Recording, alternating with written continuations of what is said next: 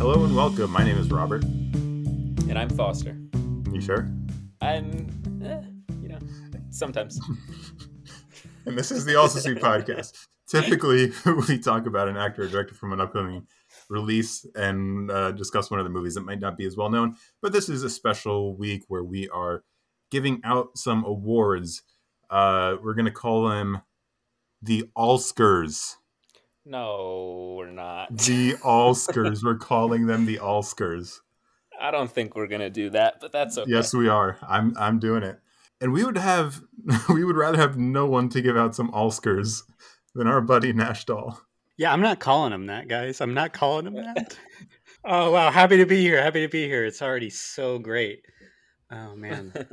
Our criteria for these awards, I didn't really prepare a good intro for this episode. Normally I got a nice intro to read off. Really? This felt really This felt like you were reading a script. It's flowing so well.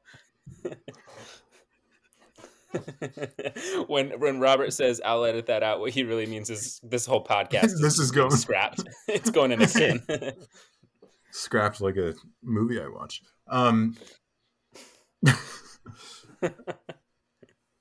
We wanted to give out some awards for some movies that not everyone's going to be talking about at the end of the year. You know, everyone talks about the big franchises. They talk about the stuff that, hit big at the box office that is going to be gunning for Oscars.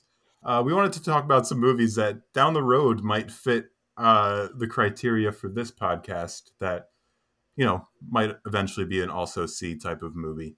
So we're going to be giving out 7 awards. Outstanding score or music, outstanding visuals, outstanding story, outstanding ensemble, supporting actor, lead actor, and, outstanding movie. The rules for this are kind of fluid, like the rules for what counts.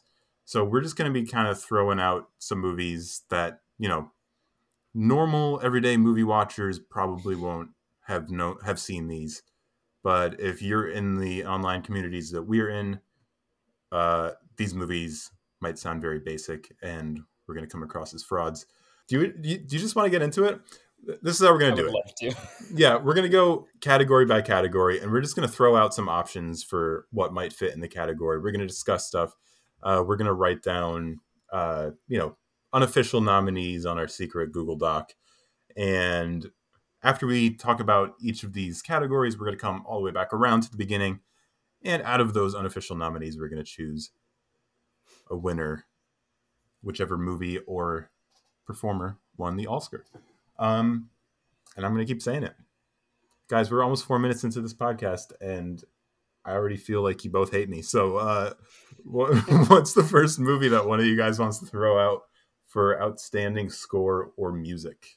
How about Theater Camp? I think for music, not really for score, but just because they have some original songs in there that I think really stand out to me. And this is, I think, the first movie on my list of movies here that I had watched. So that's the first one that comes to mind. But it's really like that ending performance, I think, is really, really great.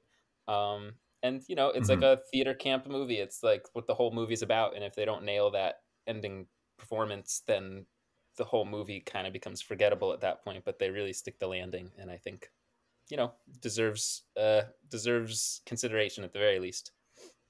And since this is one of the music nominations, you're going to do your rendition of Joan Still now? Exactly. That was you ruined my opening, Robert. I was about to just launch into spontaneous song, but I suppose if it's not spontaneous anymore, you don't want to do it. Yeah, it's kind of ruined. You ruined the moment. Not the first time I've heard that. I want to throw out How to Blow Up a Pipeline, which surprisingly sounds like the Tenet score. And it like the movie for that reason kind of felt like a mix of Tenet with Ocean's 11, with a very political tilt. And yeah, if the music wasn't as great and propulsive and intense as it was, I don't know if the movie as a whole would work as well. So yeah, I really love that score and wanted to throw it out there for consideration. Yeah, I mean, first of all, the reason why I've been so quiet is because this is the category that I'm like kind of the most scared of. I like just spent the last 3 hours just trying to go through and listen to all these soundtracks, because a lot of times soundtracks are not one of the things that sticks out to me in movies. But How to Blow Up Your Pipeline, or How to Blow Up a Pipeline, is probably my number one as well. simply because a lot of the elements of that movie work really, really well. But I think it's the score and the music that kind of is the like driving heart that's like pulsating throughout. And so much of what you are meant to feel is in the music itself. And so it's like when I think about like incredible scores that actually like stick out to me, How to Blow Up a Pipeline is actually one of my favorites all year long, regardless of whether or not it's a smaller movie or not. The Starling Girl, honestly, Lord Huron or one of the members of Lord Huron then got Lord Huron involved, and I think that um, there's a lot of the Starling Girl that doesn't really land for me, but I think it's a really gorgeous um, soundtrack that's kind of subtle, but it works in that movie really, really well. So I think I want to bring that one to the table. I'll be honest, I don't really remember the music in the Starling Girl, but that'll definitely be coming up for me later. Um, but I'm glad that you talked about it at all. I'm gonna throw out one that I actually didn't really like the movie very much. I just really like the score, and that's Carmen for my man Nicholas Bertel. I think I've listened to the score a bunch even before I watched the movie, but I watched it a few days ago. Um, the movie for me didn't really add too much other than what I felt like I got from the score, but it's really, really incredible. It's kind of like for me elevates the movie way higher than what it would be otherwise, and for me is like an easy number one in this category, and it's not even close. I don't know if either of you have heard any of the tracks from this one, but it's pretty great. I listened to you, or because you recommended it. It was the only one that you recommended, so I actually went through, and that was one of the ones that I was listening, and I was like blown away. Ooh, uh, nice. it sounds it. I don't. From what I like know about the movie, it seems crazy that that's the soundtrack in that movie. Yeah. Yes. Totally. It's sort of a dance movie. It's like Benjamin, like Millipede, however you say his last name. I think it's Natalie Portman's husband who did the movie. So it's like a very music dance infused sort of Ah. experience.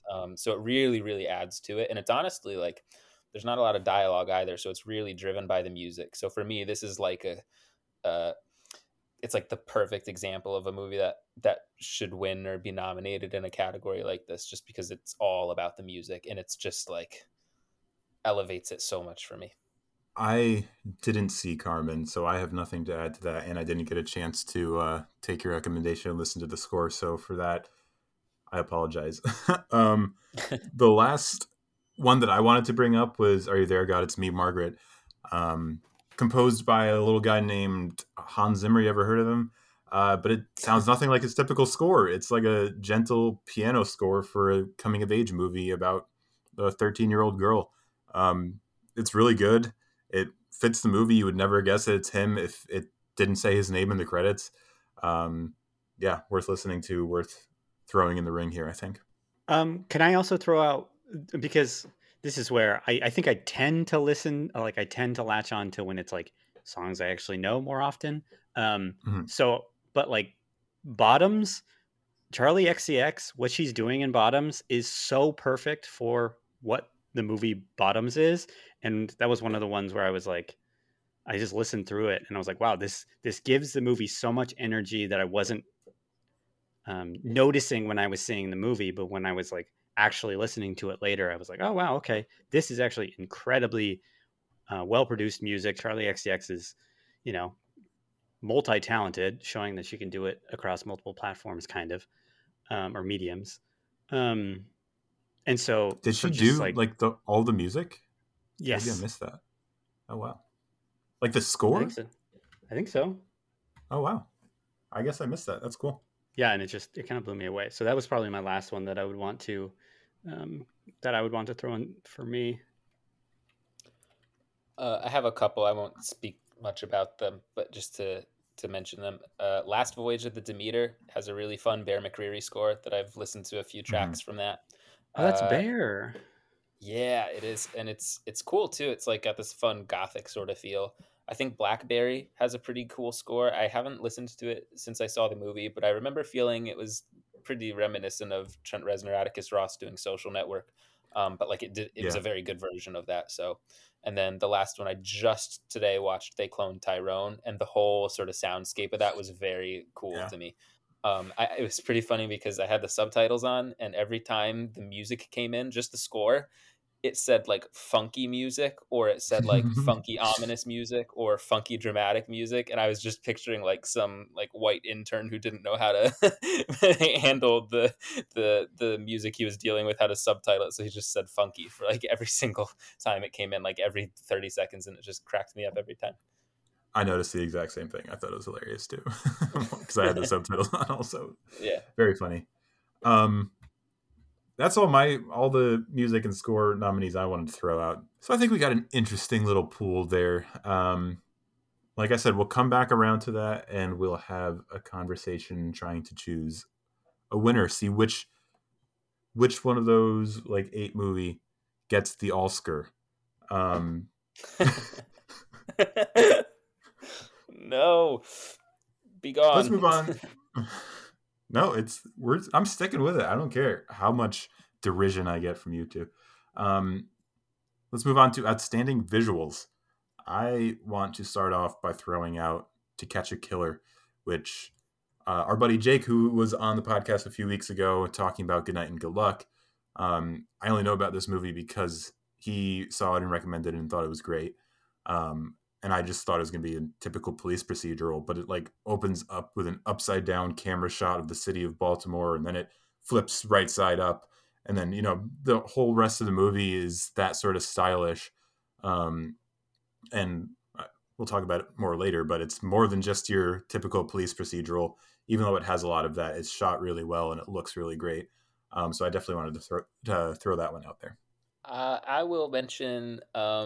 I'll mention 3 horror movies just to knock those out of the way, since I'm sure I'll be on an island here with those. But Skinamarink was a really kind of experimental horror movie that did not work for a lot of people, but is pretty scary if you're in the right headspace. And it is sort of just this like grainy VHS style footage. And um, if you like nothing else about the movie, the visuals at the very least are very creative. You can get the idea just from looking at still images from it too.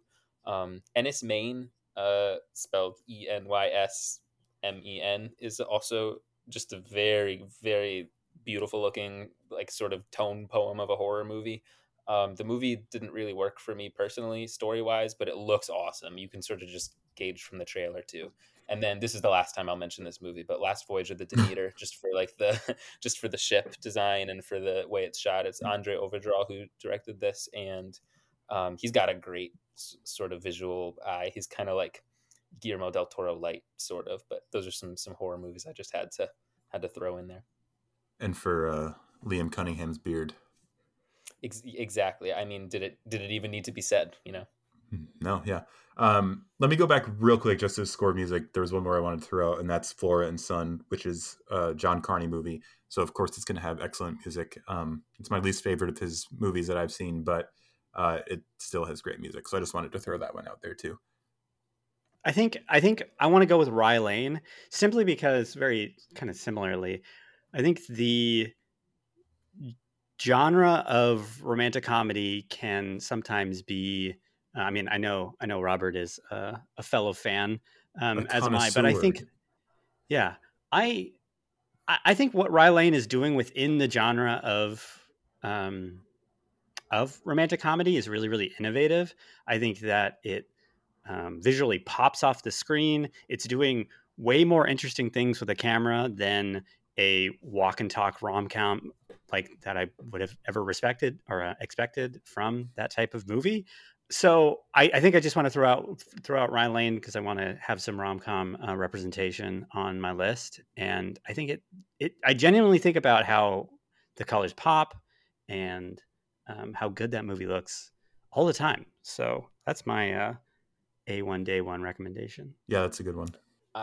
Have one random one that I'm going to mention, which I didn't even really love this movie, but I just watched it last night, and that is get buckle in, Chicken Run Donna the Nugget, which no one is talking about, and no one really has overwhelmingly positive things to say about it. But it is a stop motion movie, and I also watched the 20-minute sort of feature that Netflix put out of the making of, and I wasn't even going to mention it after watching the movie, but after seeing the feature, it just really does blow me away every single time how incredible stop motion is.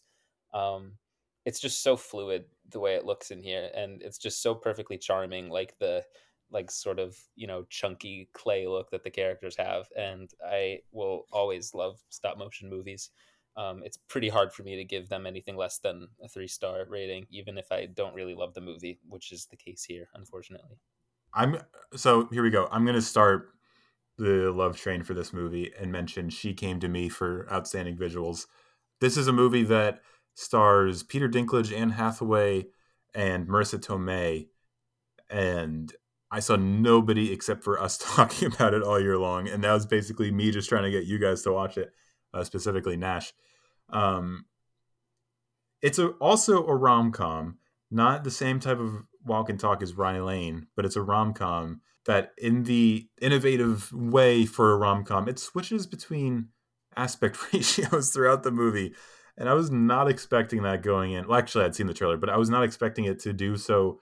So, I don't want to say artistically as if other movies aren't artistically, but the way this is going for something more, and the movie I don't think is really ultimately comes down as much more, but I still really liked it. And the aspect ratio changes are actually motivated. Um, it's just really fun to watch, and a lot of the tighter aspect ratio. It's really pretty to look at, especially on Marissa Tomei's tugboat. Some of those shots of the water are just great. The movie does look really good. It It's does. yeah, so I get it. I get it. I think that's all I have on my visuals list then. Yeah, I think I all of mine have been said as well. Well, then, since you guys have finished yours, I want to throw out my last one, which is They Clone Tyrone, which we mentioned in music. Sure. Um, just between the action and like the set design for a lot of it, and the costuming and the costume design, and especially because and this isn't a spoiler based on the title, there's clones of a lot of the characters, um, and they're seamlessly fit in where actors are talking to themselves. There's one scene with 3 John Boyegas, and you can't tell the stitches or the compositing or anything. So I think that one was really impressive and definitely worth throwing out there. I would have had that on my list had I remembered it. Since I just watched it like a couple hours ago, I had forgotten to add it. You want to move on to outstanding story? Yeah, finally. Ugh. Nash, what do you have? Wait, real quick. You can include this or not, but for outstanding story, are you also considering the screenplay as a whole? Like if it has really great dialogue and like character formation and stuff like that, are you factoring that in, or do you just mean story? Yeah, yeah, Yeah, all the above. Okay. all of the Yeah, above. I Just mean like anything that's that constitutes part of a story. Well, I don't think dialogue is. I would consider story as being underneath the umbrella of screenplay, but it's just a semantic thing. Okay, sure. I'm just thinking like dialogue can often advance the plot as much as people deride the idea of advancing the plot being an end all be all, but like it's part of the story and it adds to it. So I think that sort of thing counts. I can throw out one. Then here's a movie that we haven't talked about yet. This is one that I loved. I think way more than both of you two. But You Hurt My Feelings for me is Hmm. just a really great. I feel like I think it's Nicole Holofcener, right? I just feel like she's a very Yeah. great observer of people, and I really gravitate towards that sort of thing in all movies. Whenever whenever there's just little moments in a movie that you recognize as being human, or you just recognize it in the people you know in your own life, and you've never seen it represented or stated outright before. I just have so many moments in this movie that just rang so true to me. Um, I don't know. I just loved it. I just loved all of these characters. They all felt very real to me, and there were aspects of all of them that I really related to as well, which really surprised me. I liked this movie quite a bit actually. So yeah, that's the first one I'll throw out. I think that came out like in the summertime, and I don't remember what it was, but there was something that I was like bumping my head against. But I did just in general enjoy it, and like you said, the dialogue is great. Any scene with David Cross is among the best of the year. He hates his wife and his oh therapist, and so that's good. just awesome. Um, Nash, what do you have? Um, I think if I think I have to say the Kane Mutiny court Mm, martial. Yeah, The whole movie is just, or almost the entire movie is in a courtroom. It's the proceedings of a case, and varies back and forth. It's all dialogue, like per our conversation. It's the plot and the story is being dragged forward by conversations that are being had, and it's riveting. It's like an hour and 45 minutes, and it never gets boring, even though we're basically in the same room the entire time, which I feel like is a testament to really good writing and a really compelling story underneath the writing. So I think I have to throw that out there. First mention. Yeah, I finished that one a couple hours ago, and I also mostly really liked it. I didn't particularly care for the ending, but other than that, that was one of the more engaging, courtroom movies I've seen in a long time. Let me throw out Reality, just so we're not repeating some of the same movies, because that's what I kind of have on this list. Um, Reality is a smaller HBO movie that released over the summer, starring Sydney Sweeney, and it's about reality winner who somehow actually has that as a name. I didn't know the story. I guess I didn't realize that she was the one to release the information about potential Russian interference in the 2016 U.S. election. Um, but it's not necessarily about that. It's about the FBI raiding her home in the aftermath of her, leaking that information. I don't remember exactly what part of the government she works at, but she worked somewhere where she had access to the information. And the movie is taken straight from the transcript of the recording of these two FBI agents. Um, I know a lot of people kind of didn't really like the dialogue because of that, but I thought that added to the entire feeling of the movie and just the uneasiness that came along with these two guys coming in and tearing her house apart and putting her dog in the corner and all that, just making it really uncomfortable, really, really uneasy. And Sydney Sweeney's actually really good in this, so I'll come back to that later. But the story as a whole, I thought it was really simple, but also just really great. This is one I was thinking about mentioning, but I didn't put it on my list for what you already said about how it pulls from the transcripts and everything. Um, but yeah, I really like it. I found that made it feel more immediate to me. I liked that choice a lot, actually. I will throw out Are You There, God? It's Me, Margaret. I think has a great story and screenplay. This is one that just hits home, feels real. I mean, it doesn't hit home to me specifically, but like as I'm watching the Mm-hmm. movie, it just feels true. The emotions that are being depicted. I think all the characters feel fully realized and fleshed out. Um, yeah, I mean, it's you run the risk of when you have a young kid as your lead, you run the risk of it feeling like a 60-year-old man, writing dialogue for a kid. But I didn't feel that when I watched the movie. It felt very natural to me, like all the interactions between the kids. So this was Didn't high on my list here too. did Kelly Freeman Craig? She wrote the screenplay, right? Or she adapted it at least. Yep, Kelly Freeman Craig wrote the screenplay. Yeah. Yeah, I mean that one's on my And list too. adapting it from the Judy Blume book, which obviously is not a 6-year-old man. So there's a lot going right for it on that front. Yeah, I think I would want to add Blackberry to this list as well, simply because 2023 will kind of be known as like the year of the product movie, Mm-hmm. where we got like 5 or 6 that were kind of about a product, and I think Blackberry arguably might be one of the one or two best of them, and um, it just succeeds in a lot of ways that other ones didn't. And I think a lot of that is because it's like genuinely tense, and it um, I was captured the entire time. I wanted, like, even though I kind of knew, I mean, what was going to happen with BlackBerry because they don't exist anymore, or people don't have Blackberries anymore. But I was riveted from kind of moment one, and we'll get to another aspect of that movie later. But um, I think for in a year where so many of those movies came out, for that one to be the one where I was like, man, I was really captured by this story. I think it kind of deserves a mention. And yeah, What was your I second favorite? The Beanie Bubble. yeah, the Beanie Bubble, yeah, followed by Flamin' Hot, and then Air, and then uh, Tetris. Barbie, technically, and then Tetris, and then yeah, all of those in that order. I'm a There's big Yeah. hater Pinball of too. Barbie. Yeah. I have also on my list. This is one we haven't mentioned, but Dream Scenario. I feel like I feel like the strength of that movie lies in the premise, at least for the first half or so of the movie, is where I was Yeah, really, really on board with it. Um, the it's just first fun half. to see like a wacky, zany elevator pitch turned into a movie, and I think this does it well for the most part. I don't really love when it turns into a whole like, treatise on cancel culture in the second half. That stuff doesn't really work for me, but um, it is a fun movie, and I enjoyed my time with it. Did either of you guys get to see 1001? Yes. I did not. 1001 is really good, and the story is the main reason. It's got a couple of really good performances in there, specifically Tiana Taylor, who's the mom, the lead mom. Um, but Oh, the I was story going is to really mention her good. later. Yeah, no, not spoiling anything, I guess.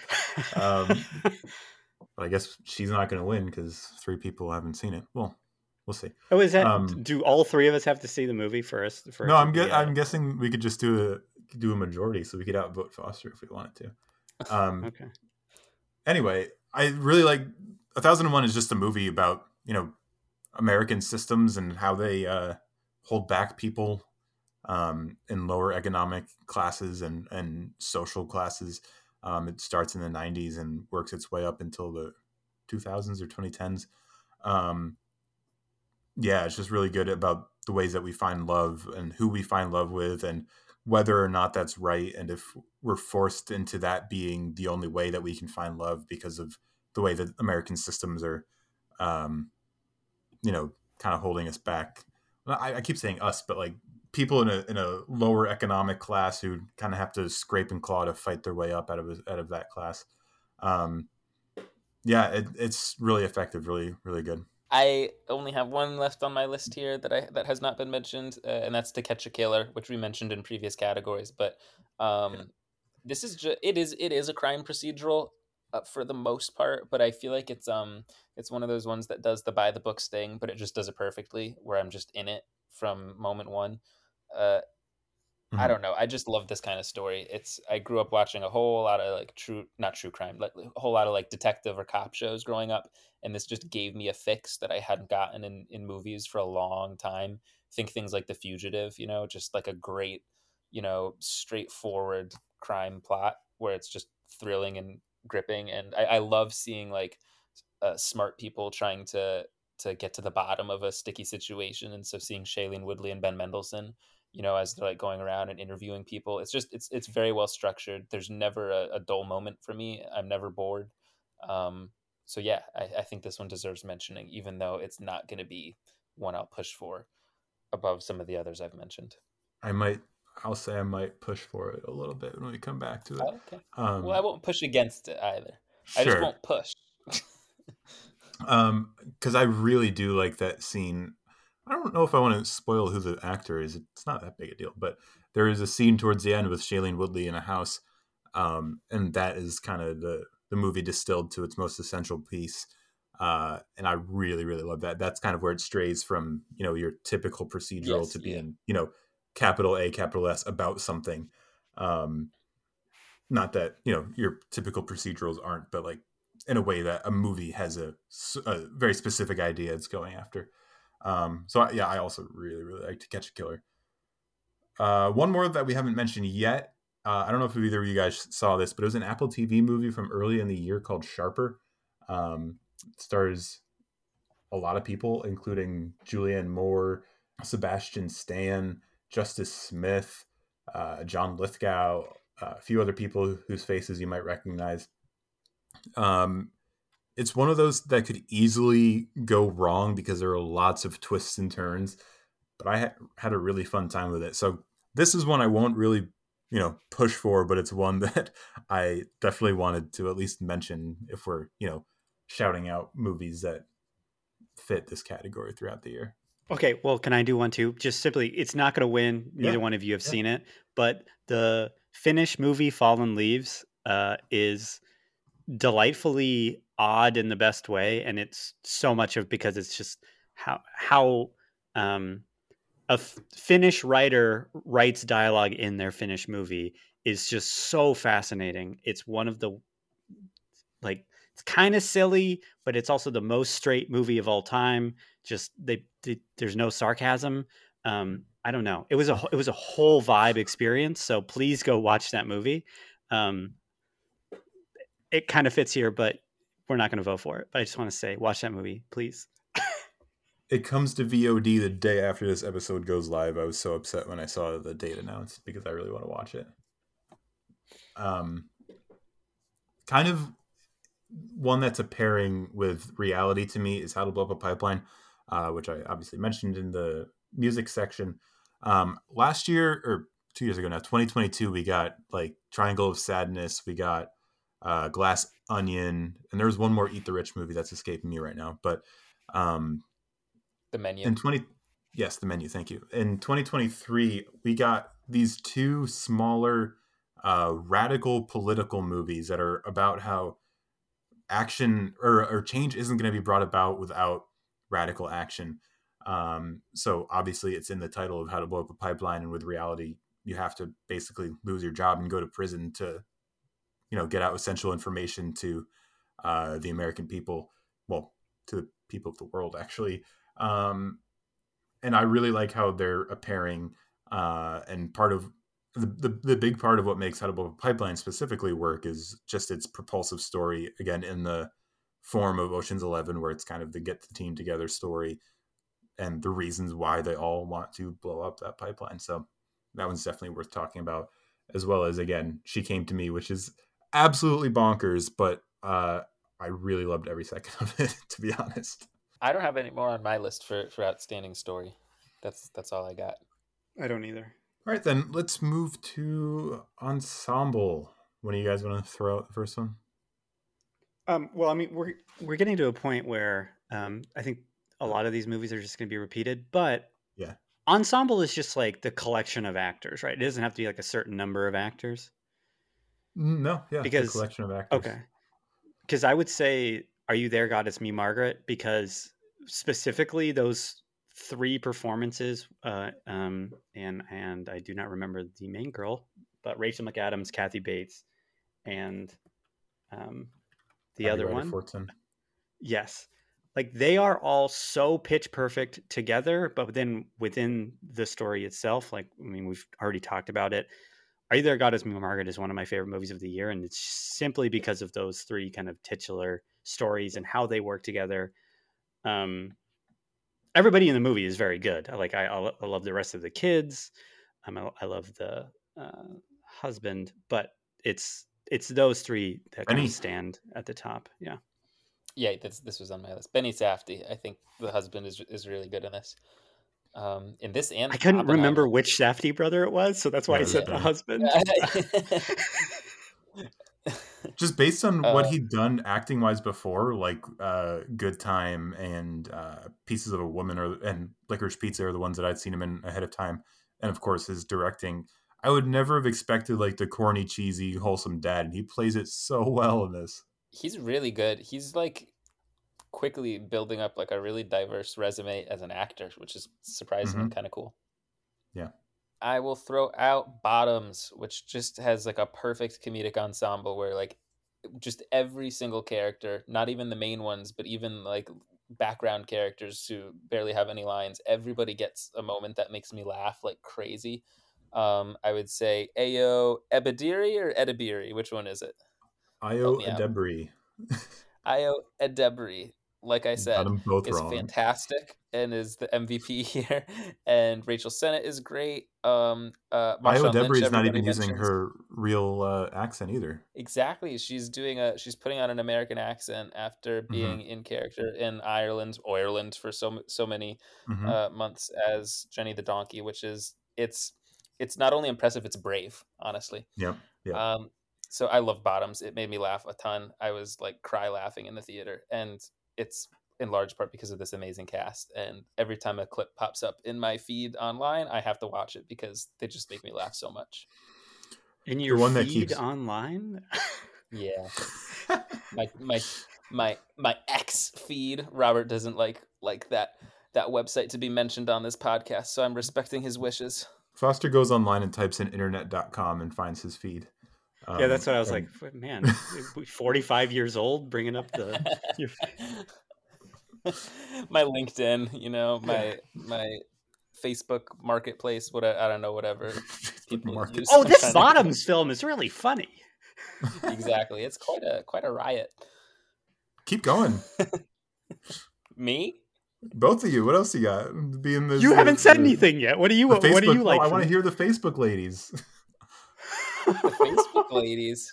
Those Awesome. Oh, you want characters you Bottoms just movie is a real started. hoot. Okay, you wanted more of the bit. Okay, let me get in the Yeah. character. Oh, Robert.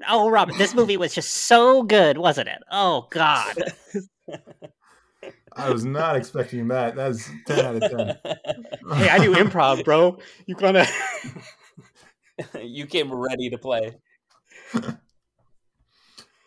All right. I had something to say about Bottoms. Oh, I just like the clip Yeah, where you she's do. walking Let's back to go. the car with Yes. what's her name? Rachel Sennett.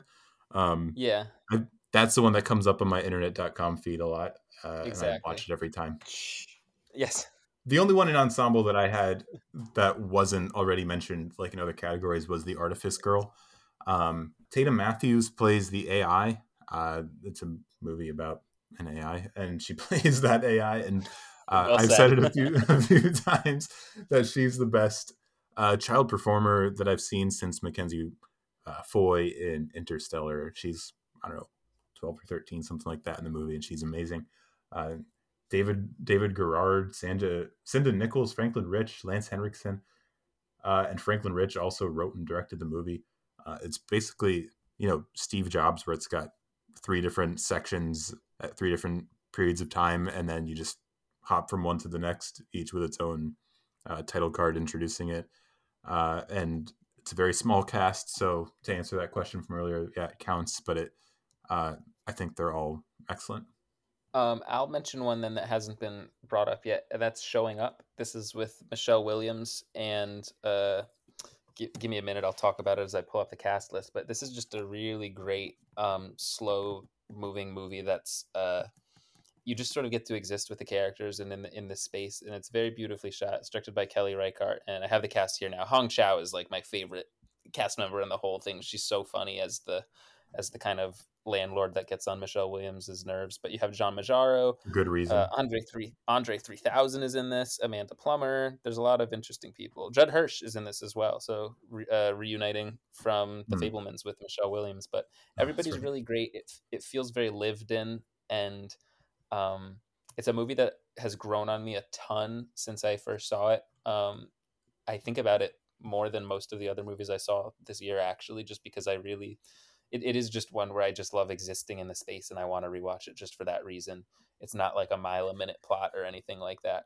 I think I remember before I saw the movie, David Ehrlich's review said something like it makes First Cow look like Fast and Furious, um, and it's not wrong, but it's a beautiful movie and it's got a great cast. They're all great, especially Hong Chow. It's Are you going gorgeous. to I love be that movie. Are you going to be nominating the Bird with a Broken Wing for supporting actor? 100%. All right. Yeah, I don't know if you guys want to say any more about these ones, but I just want to throw back out the movies that we've been talking about. This is one that I'll actually kind of fight for this cast or this movie in this category, and that's She Came to Me again. She Came to Me. I was going to say this. Yeah, Yeah. it was next on my list too. Dinklage, Tomei, Hathaway, like we said, the two teens whose names I don't remember. Brian Darcy James as the obsessive Civil War reenactor / racist. Oh man, / court everything stenographer. / court stenographer. It's amazing. Love it. Pipeline Theater Camp, Reality. Yeah. I'll throw out then the Kane Mutiny Court Martial for Outstanding Ensemble.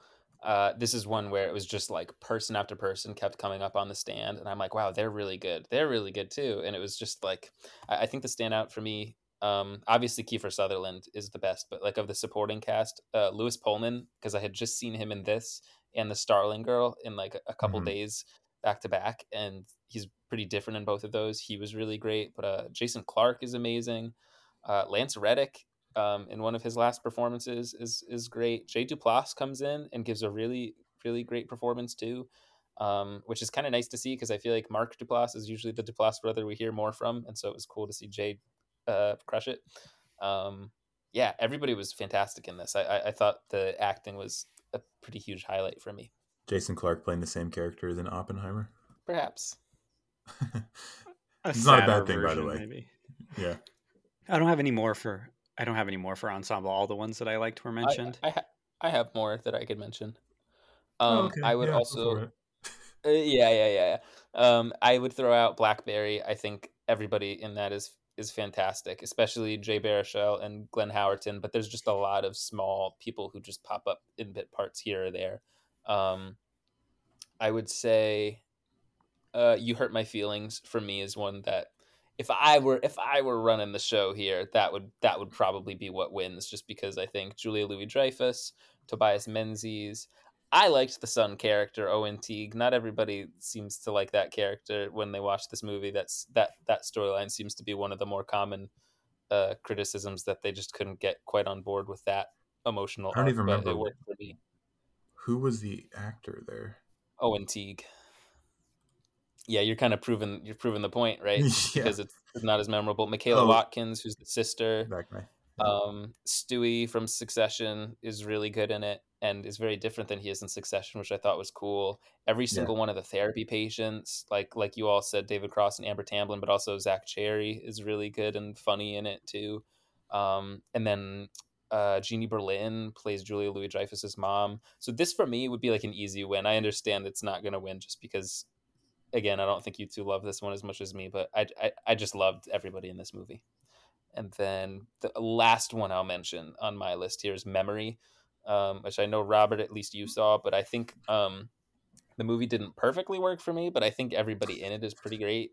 Jessica Chastain and Merritt Weaver are probably my two favorites in the cast, but Peter Sarsgaard's really good in it too. Talk about a baffling movie that I don't even know how to talk about the performances because I think they're in a very weird movie that just overall doesn't really work for me. But if anything works, it's the performances in that one. I'm all out. Let's move on to supporting actor then. This is a genderless category, so we're just going to throw out just any people who we think worked. I will start and say, I'm just going to start with my absolute favorite, and that's Noah Galvin in Theater Camp. I've been 100% Team Galvin ever since Booksmart. Um, and I think he even surpasses his Booksmart role, which is already, a 10 out of 10. He surpasses it in Theater Camp, and we talked about that big ending scene, and it works because he's so great. And just like him answering the walkie-talkies, that montage is one of my favorite movie moments of the year. He is great. I didn't have this on my list. It hadn't even occurred to me, but he's great in this. Yeah, I didn't have him either, but he's really good. All right, got a couple of haters. Yeah, I'm gonna go. It's tough because I really love everybody from this movie, but I think I'm just gonna pick my favorite, and so I'm gonna go with Jamie Foxx from They Clone Tyrone. I just think Jamie Foxx is quietly one of the most talented guys in Hollywood, and he can do kind of anything he wants to do. I think everybody in the movie is doing really, really well, but he is hilarious. He gives a kind of nuanced performance. I don't know. It's the performance from They Clone Tyrone that I ended up thinking about the most, and so I was like, all right, well, you're going to get the award from that really good movie with a really good cast then. So I just want to say Jamie Foxx. Yeah. I actually had Tiona Paris as my clone Tyrone pick here. She just was cracking me up the whole movie, talking Yep. about her sis Nancy Drew. Like every line she said just kind of blew me away. And Jamie Foxx, like I already know, is incredible because like I've seen him in like Ray and Collateral and other things. But she really surprised me because I only Amazing know her Spider-Man from 2. the oh yeah, of course. He lied to me. He hates some right. Um, uh, but I had only seen Tiona Paris in the Marvels, where, like, in retrospect, it's like a really blandly written character, in my opinion, at least. And so I Mhm. feel like this was kind of a revelation to me to see her in this because she's so charismatic and funny, and it makes me kind of sad that she gets such a high profile role and doesn't get the chance to kind of show off how great she is. I feel similarly about Brie Larson in that movie too, but yeah, so she's my They Clone Tyrone pick. I'm just going to echo what both of you said about both of those actors in that movie because I had them both on there. Have an original thought for once, man. Come Oh on. God, disgusting. I'll ask you again. Do any of us have original thoughts? Not you, clearly. Nice cop out. Here's my nominee from She Came to Me, and it's Anne Hathaway. The most it's difficult to say, but I'll say the most unpredictable arc in that whole movie, with Brian Darcy James being a close second. I saw The it coming scene, from minute one. I don't know what you're talking about. I thought it was completely obvious. which one? Anne Hathaway. Oh, I'm making a joke. I'm no, doing I a know. sarcasm. No, I know. I'm just saying, last time I met up with you in person, you were just coming from the convent, so it doesn't surprise me that you would Haha. relate to her character. Okay. Yeah. That was a good Noted one. nun Foster. Okay, cool. Yeah, she's just great. I love her. She's amazing. I'm planning to sue James Wan for stealing my life rights for the Nun too, actually, now that you mention it. With that said, I'm going to mention Glenn Howerton in Blackberry, which would be He my was number mine. one. Yeah, he He's was my my number next one pick. for this category. Do you want to talk about him then, Nash? No, please. I honestly watched Blackberry because of y'all's ratings, so you two should probably take it if you guys have him on there. Oh, I think you like it more than Robert. Robert, I yeah, remember, wasn't as high on it as everybody else. I think it's Okay, way well, overrated to be honest. While Well, I think entertaining. you're overrated. Okay. um, Glenn Howerton is for me. He just perfectly toes the line between being like funny and scary. Like when he yells, you're simultaneously like, "Oh my gosh!" Like I would not want to be in the room opposite him, but like as an audience member, you're laughing because he's just the like level of seriousness and intensity with which he says every single line is so perfect. It's the like from Waterloo where the vampires hang out. Every time that clip comes up on my internet.com feed, I have to watch that one as well. Uh, what a burden I bear, right? That I have to watch these great clips over and over again every time they come up. But do he they is a have the internet in the nunnery or the convent where you live? well, okay. Perhaps I'm revealing too much information here. I really shouldn't get into. I might be, breaking some of the rules, and regulations of the convent. But moving on. Glenn Foster, Howerton is just a which evil billionaire owns internet.com? which evil billionaire? I don't know where you're going with this. I don't know. Well, Zuckerberg has Facebook and Musk has the other one. So, Lucas Madsen. There you go. There's a oh, reference for you. I don't mind him. I don't know what that's You supposed don't to mean. mind him. Robert, Nash, give us why don't a you supporting go? actor. Oh, Save this podcast, someone. okay. Well, can I just jump off of Glenn Howerton for a second because Please do. I want to say in a different movie that performance is probably kind of hokey, but I think it's the you hit the nail on the head where it's just like he is really bought in and he makes me believe that like this guy is insane. He's kind of a total jerk, but also he genuinely cares about the BlackBerry. Like he cares about selling things. He cares about business, and to have him like energizing you throughout that film, he's just on another level. He's operating um, on a plane that I was just like, wow, okay, Glenn Howerton. Now I'm going to start paying attention to things you do because you are incredible. So I just had to get my spiel out because I love his performance. Like one of my favorite performances of the year. Me too. Yeah, if you like his performance in that and want to check out other stuff, you should really watch Fool's Paradise. I don't know if you saw that one. He's really good. Is he in Um, that? he is in that. Yeah. Oh boy. He's actually one of the Uh, only good parts of that movie. do you have one, Robert? Oh, I have more than one. Let's go to my favorite supporting actor in Are You There, Goes Me, Margaret, and that's Rachel McAdams.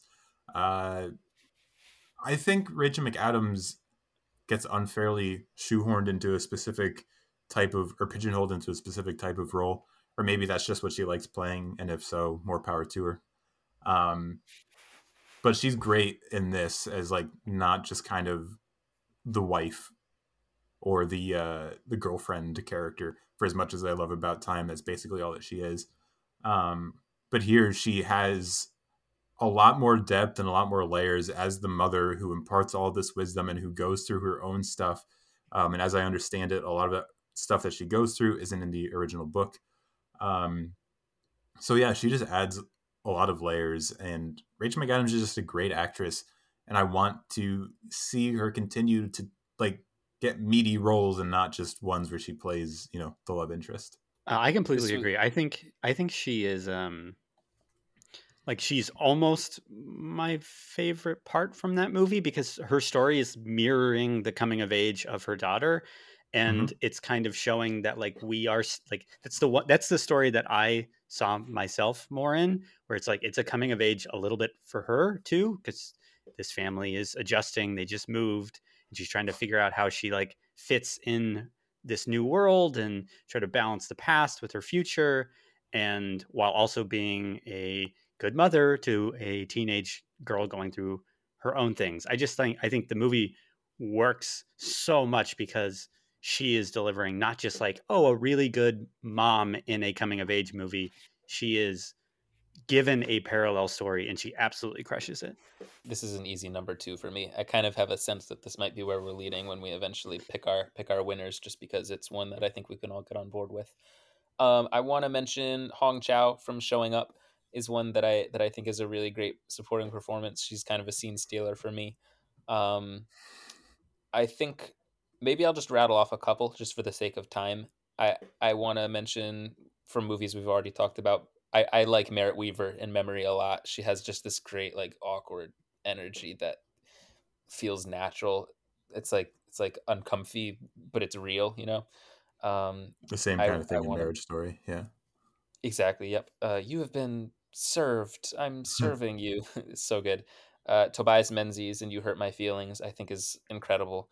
In To Catch a Killer, Ben Mendelsohn, because I guess Shailene Woodley is the lead, but Ben Mendelsohn is really good. And then the mystery cast member who we've not mentioned in the last third, I think, really is like my favorite performance of the movie.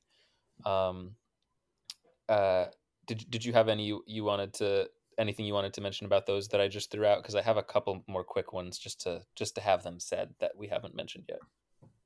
I was just gonna throw out Mendelsohn myself, so I'll agree with that one. He's never not great, so it's good to see him on, being this doing this kind of role, who's not totally the bad guy, but also kind of antagonistic, but also not anymore after a certain point because he's got more depth, and I like seeing him, his your expectations of him being subverted. So that's a really good use of Mendelsohn in that movie. Mhm. In that case, maybe I'll just continue rattling mine off. I don't know if any of you had Lewis Pullman on there for the Starling Girl, but I thought he was pretty great. This is like the first like real full performance I've seen from him, and considering how different he is here than in stuff like Top Gun Maverick or Bad Times at the El Royale, sorry, I can't speak. Bad Times at the El Royale. I was super impressed with him in this. It's a it's a great like you don't really know how to feel about him for a while in the first like third of the movie. It's just like it's uncomfy, and then you slowly start to kind of piece him together, and the sort of relationship at the center of the movie. It's a very like I think tricky performance probably to pull off, and he's really great in it. Yeah, you Um, start off not knowing how to feel, then all of a sudden you're like, oh no, I know exactly how to feel. Oh no, this is uh, terrible. Oh no. yeah. I also no, I don't think either of you have seen this. Sympathy for the Devil with Nicolas Cage. Nicolas Cage is just No. insane. He has red hair. He has a red blazer. He dances to karaoke in the middle of a diner. So that's all you need to know. And then my last one, thank God, is Jermaine Fowler in The Blackening, which is a movie that I didn't really care for all that much, but I thought he was really good. He's the kind of like quirky, nerdy one of the group that comes in as Oh, sort of the outsider. And then there's more revealed about don't him they as call the him movie Urkel goes or on. something? Yeah, it's him. Yeah, it's just not it's not literally Urkel, but yeah, it's that No, character no, that yeah. you're mentioning. I thought he was really good. So like, even though I didn't love that movie, I came away from it thinking that guy though is like a really interesting comedic talent. I think, Was he the and one that that's all voted for I Trump? I think he was the one, right? have. Yeah, That was pretty funny. yeah. Uh, Nash, did you have any last ones before I throw out my last one? Oh yeah, just one more. And it's again a movie that people don't really love a whole lot. But I just want to shout out Jodie Foster from Naiad, because I think that I think Annette Bening is going for it. She's good. She's fine. I think Jodie Foster is the standout performer from that movie, and I think it's such a Jodie Foster role, and it's perfect. It's so good. It's just Jodie Foster delivering another amazing Jodie Foster performance in a movie that probably doesn't deserve the level of like commitment she's doing to be this like real person. To see the real footage and then to see what Jodie Foster was doing, I was like, Mm-hmm. this is incredible. I don't know how you can embody this kind of offbeat human being, and Jodie Foster did it. And I actually love Reese Ifans from that movie as well, the boat Yeah. captain, a guy who is like, I know him a lot from like the late Amazing 90s, early Spider-Man. 2000s Oh, movies. He's also in Spider-Man, yes. But I'm It all thinking of like, comes back to the I Amazing know. Spider-Man. I saw my chance, I had to love it. take it. Yeah. but yeah, they're both really good. I like Annette Bening is fine, but those two in the supporting roles I actually liked more. So Yeah, I didn't like that that rounds. movie, but Jodie Foster is definitely much more effortless than Annette Bening, who you can really tell is, going for it, like you said. Um, my last one is Tatum Matthews, who plays the AI girl and the Artifice girl. Basically, she's elevated because of that final, final act, I guess, where, spoiler, I guess, you finally see her kind of as a physical presence. Um, and she's great. It always impresses me when a child actor can act with the maturity and the poise of an adult, because that's what that character is, as a computer. And she does it to great effect. Are It's a good neither of one. you guys as high on that one as I am? Unfortunately, I'm not quite as high on that performance as you are. I think I'll just maybe leave it there, but I could go into it further if you want to have a conversation about it, but it's not on my list. Well, I fall in a similar camp. I just didn't know if we're actually tearing each other down at this point. I think if you want to tear me down, let's wait until we come back around to discussing who we want to win. Okay. That I don't have any more supporting actors or Me neither. actresses. All right, then let's go to lead actor. I don't know if this one counts as lead or supporting, but I put him in lead, and that's Ben Platt in Theater Camp. Would you guys think he's lead or supporting? He's lead. He's the In lead. that case, I'm throwing him out there because all I'd seen him in previously was Dear Evan Hansen, which was god awful, and this is god great. And Pitch Perfect. You've seen Pitch Perfect, right? A long time ago, I don't remember it, to be honest. He's great in Pitch Perfect. I love He's Pitch very Perfect. good in Pitch Perfect. He's so good. Well, Where was his Oscar? because I hadn't seen it since then. Well, we could give him an Alscar. Because I hadn't seen Pitch Perfect since then. It was basically like seeing my first good Ben Platt performance, and I think he's awesome. When he says, "I'm not mad, I'm just furious," is one of my favorite line deliveries of the entire year. Kiefer Sutherland, the Kane Mutiny court marshal. He's in basically 2 scenes in the movie, and they are the most important scenes in the movie, arguably. No, they probably are, right? He's the lead, right? He's the I was de thinking like facto lead, I guess. Jason Clarke and the prosecutor was the Lacey. lead. Oh, okay. Never mind. Okay, well then, wherever we want to put him, Kiefer Sutherland deserves to be here. He's so good. I, for some reason, had him like pigeonholed in my head for a long time, but he's actually just a really good actor. He's you can tell he's kind of changed his voice a little bit, because he has a pretty recognizable sound, and he's doing he's kind of talking out of the side of his mouth. The way he's works up like in the agitation moments, and he like clearly isn't super well spoken. Kind of like I Robert. don't know. Yeah, Wow, 100%. going right at it. To quote John Mulaney, no, that's the thing I'm sensitive about. That's the thing I'm sensitive about. Anyways, I think he's great, and like kudos to Foster for even saying this movie, because I wouldn't have watched this movie if he hadn't said it yesterday. But it's so good, and he is the heart and soul of a heart pounding movie. Yeah, Yeah, wherever he is, he's high on my list too. I think he's kind of incredible. I would put him in supporting, but still obviously count Okay, him. Yeah. I Do just you have moved him. someone that you would put in lead then, Robert? Um, do I have someone who I'd put in lead? Yeah, I got Ao.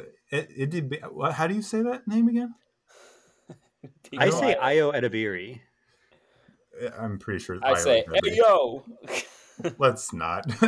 But in all honesty, she's incredible in this movie as she is in The Bear, and I don't know if I've seen her in anything else live action, but either way, Theater camp, theater camp. That's true.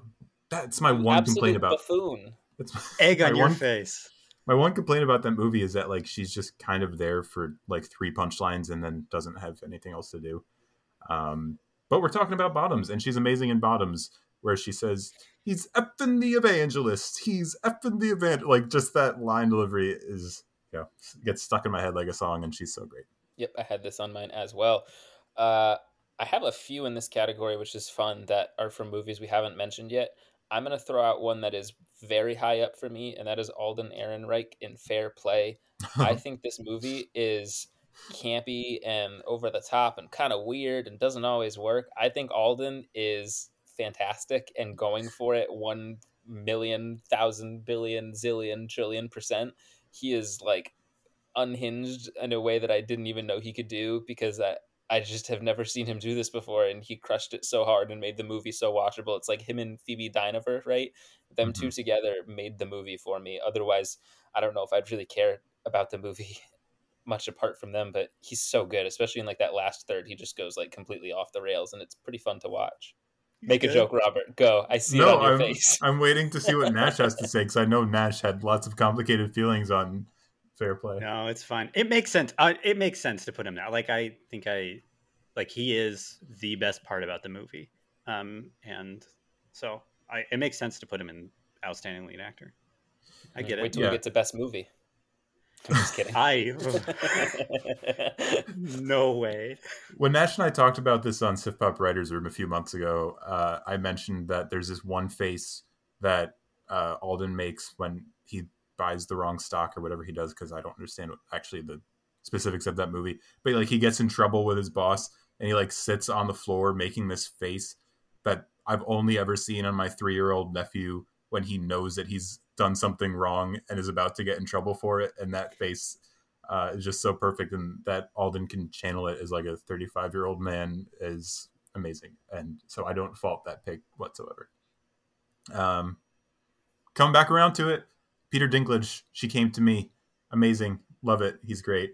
Um, the depressed writer's block opera composer who starts an affair with a horny, sex addicted tugboat captain. The most straightforward movie of the year, and I, can't get enough of it. I'm gonna go with Foster's favorite. Well, the one that Foster has mentioned a couple times. Showing Up, Michelle Williams. I think that you went like Foster went on like you went on the whole thing about the Nicole Holofcener movie. I feel very similarly about Showing Up, and I think it kind of helps that it was filmed like 4 minutes away from where I currently live. Hmm. And I feel like I know these people and I've met these people and worked with these people, but she is so good. And she just is proving that she's one of our like most talented actresses working today. She can do anything she wants to do. And to see her in this kind of like frumpy role, where she's kind of ornery and she's just kind of pissed off but she just embodies the embattled artist so well. I was blown away by her, so I just want to give her a shout out for here. She can do anything she wants to do, and that's why she's been in 2 Venom movies. I like to predict what jokes you're gonna make, Robert, and I had her Letterboxd open in the other tab, and I was like, he's gonna mention Venom. For me, what made this I didn't even performance have to so go good? to Letterboxd to make that joke. That's how deep my bag is.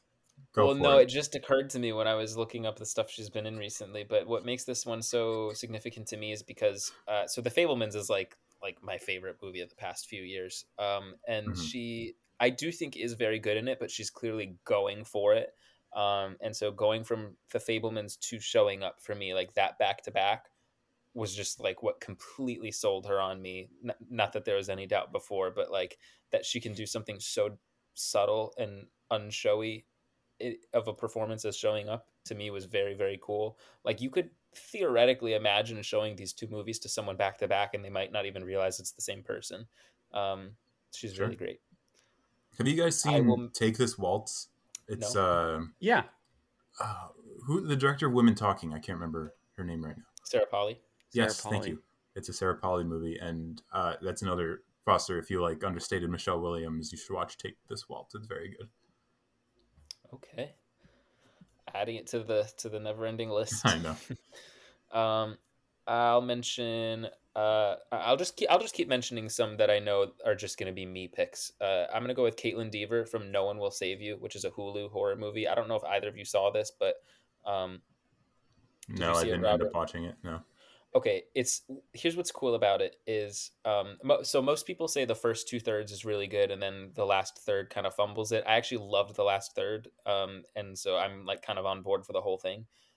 It's effectively a silent movie. There's no dialogue from anyone the whole movie. It's just sounds, music, and Caitlin Dever is like the face of the movie. It's her for like an hour and a half running away from aliens. Basically, it's the whole movie, and so she has to kind of sell the entire emotional arc of the story, and like the fear that you see on her face as she's like hiding behind like all sorts of things in the movie because she's like on the run sort of the whole time. But she is so good. I mean, not that there was any doubt because she's incredible, but she's just so good in this, and like carries the movie on her back. Not that the other elements aren't good. It's I like the movie a lot, but yeah, you need someone like her at the front and center. Nash, did you want to talk about Tiana Taylor because you mentioned her earlier? Oh, I mean, yeah, I mean, she's pretty incredible in that movie. Sorry, I wasn't ready to talk about her. No, sorry. She is no, she's a. I think that movie has three really good performances, but she is next level, operating on like a. It's the type of performance where in a lighter year, like if it wasn't 2023 where there were so many good performers across the board, I think Tiana Taylor could have gotten a nomination, for what she's doing. Like as I think Robert mentioned, it's like over like a 12-year period, and uh, the maturation that she makes on screen as a mother is so good. It's just incredibly heartfelt. I want to shout out. I mentioned the movie earlier a couple of times. Sydney Sweeney in Reality. A lot has been made recently about how she's not good in the rom com Anyone But You, but that might be just because it's not the type of movie that best serves her acting skill set. And I think Reality really serves well her acting skill set. She does a good job of kind of being a hard nut to crack in the movie, and you don't really, especially if you don't know the story. Again, like I didn't, you don't really know too much of what's going on, and that's just kind of because of her demeanor and the way that she carries herself. And yeah, I was really impressed with her in this movie, having only seen her in the first season of Euphoria. She's great in this. I've never seen her in anything before. This is my introduction to her, and I thought she was amazing. I would never know anything about like her reputation from Anyone But You or Euphoria or anything. I know nothing about her other than this movie, and I thought she was fantastic. I'm going to mention Eliza Scanlon from The Starling Girl, which, Yes. like, to be honest, I'd be happy if this wins the whole thing. I thought she was amazing. I thought this was a good movie. I didn't quite get on board with the last third of it, but um, she's really incredible. I've seen her in a few things, and she's always been like a standout, as in like, oh, she's one to watch, and so it's kind of cool to see her like lead the movie in this way. And for me, the scenes that stand out actually are when she has Lewis Pullman's wife comes in to her dance Mm-hmm. class and gives her these like obnoxious notes about how to fix the dance because apparently she's being too self-centered in the way her dance movements are because she's standing up or because her leg is turning too much when she spins in a circle, things like that. And Eliza Scanlen just has this facial expression of like, I want to kill this person right now. And I kind of relate to that weirdly as a perfectionist. Like when people start to To kind wanting of to kill someone. not to wanting to kill someone, but like Okay. anytime like I'm working on something and someone else wants to do it a different way, I'm always like, deep breath, Foster. I have to just like accept I like in school and stuff. Whenever this would happen, like I was a fun person to be around in middle school. So And you um, still are, yeah. yeah, exactly. What I'm trying to say in not as many words is that's how I feel when I'm on this podcast. Uh-huh. Right. um, when Robert bosses me around. Anyways, she's fantastic in this movie. I don't know if you two have anything to say about When I boss you around, that's why we talked about Crank, right? Because I wanted to do it so badly. it. No, I just agree. I didn't have her on my list, but that's a good call. I really liked the movie. I think probably a little bit more than both of you guys did. Um, yeah, it's not the last third that doesn't work for me. It's actually just like the very last scene that doesn't work for me. But up until that, I thought everything else was really great. And you're right, Eliza Scanlen, Little Women. What is it? The Devil All the Time, the Tom Holland Robert Pattinson Yeah. movie, and even she's in there for a couple minutes and Old. Uh, Hmm. she has the ability under there. I wouldn't be surprised to see her, continue to rise. Yeah, I mean, big ditto. Like I mean, I am maybe the lowest on that movie of the three of us, but she is admittedly really, really good. I actually have another young performer if I can shout out Yeah, for go best for lead. it. I think Lola Campbell in Scrapper for a debut performance, like an introducing role, is she's so good. It feels like a um, Macaulay Culkin mixed with Brooklyn Prince from the Florida Project, mixed Yep. with doing her own thing a little bit. Like uh, she is so watchable, so funny. Um, she is doing the thing where she is playing a character, like she's playing a 12-year-old that is like acting like an adult sometimes, but then also very much acting like a kid other time. And so it's just beautiful marriage of kind of precociousness and um, just being a natural kid, just being silly and goofy and getting into trouble and hijinks. I adore that movie, and I think that so much of it works because they got an incredible lead performance from her, from a child actress. Foster didn't like hijinks when he was a kid, apparently. Well, he Apparently wanted not. to maybe murder somebody, so it makes Yeah. I sense. know that's what we're learning. There's quite a lot to unpack here. I'm noticing throughout the course of this podcast about my spotty history as both You steal a cars. potential Yeah. as both a potential murderer and a nun. And a So nun. quite Well, I the mean, that's the timeline, right? You were a potential murderer, and then you became a nun to try to escape that life. Now I see get it. that's what everyone thinks. It's actually the other way around. Wow. I was a nun who went rogue. I also had Lola Campbell on my list. I don't know where he would fall. Probably supporting, but Harris Dickinson I think deserves mention regardless of wherever we put him. He's probably supporting, but yeah, this is a fantastic child performance. I think from Lola Campbell. Exactly like you said, she's really great, but she also has a personality to her. Like her sense of humor is. It's not just like every other kid. It's like really uniquely funny and British and snarky and she just like calls everybody stupid. She's like, I didn't Mm. realize you were so stupid. She just like sighs. she's like a sassy like 50-year-old woman like in the body of a 12-year-old. She's perfect. Funny, that's how I describe you. Whoa, fair. I wouldn't disagree. The last one I um, wanted to highlight was Abby Ryder Fortson talking about, young lead actresses from Are You There, God? Uh, yeah, she's great. I think you guys probably liked. I really liked the movie, but you guys probably liked it even more than I did. So I had her on my list, but I would like to throw it over to you if you guys had any more, substance to your reasons why you might want to highlight her. I don't have anything I need to add. I don't Oh, really either. I think a lot of that is kind of captured in the ensemble argument for me, where it's sure. like I think all three of them are pretty great, with Rachel McAdams maybe being my favorite performance, which is the reason why I have her. But yeah, I get it. I have a few more on my list overall. How many do you have left, Nash and Robert? 0. 0. Okay. Oh gosh, for real? I'm gonna have to like. People are gonna get sick of me quick. Okay, I'm gonna rattle some off. David Johnson and Vivian Oprah in Rye Lane, I Mm. think, really deserve to be mentioned. I liked that movie. I think I'm a little lower on it than the rest of the world, but I liked it a lot, and it's mostly because of those two and the chemistry they have. I thought they were just great and funny and likable and charming, and I've never seen either of them before in my life. And within like 10 minutes, I was completely on board. Um, I would also say Jessica Chastain in Memory. Again, You're think really what going you to think harp of on the this one, movie. aren't you? Yeah, think about whatever you want about the movie Robert, but I think Jessica Chastain is one of our best actresses right now, or one of our best actors right now, and she's really good in this, I think. And without someone like her at the center, I don't know if I would have really been able to get on board with much of the movie at all, because it is kind of like you said, a bit of a strange premise, but it is the acting for me that sells it. I will I say would in also earnest that I think that performance is much better than the one she won the Oscar for.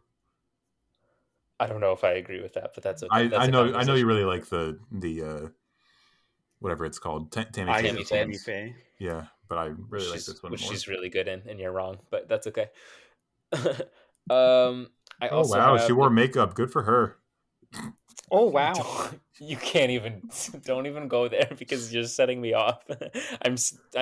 My camera's off right now, so you can't see, but my face is doing Eliza Scanlon and the Starling Girl in the Oh wow, dance Rami scene. Malek lip synced. Oscar for him. Good job.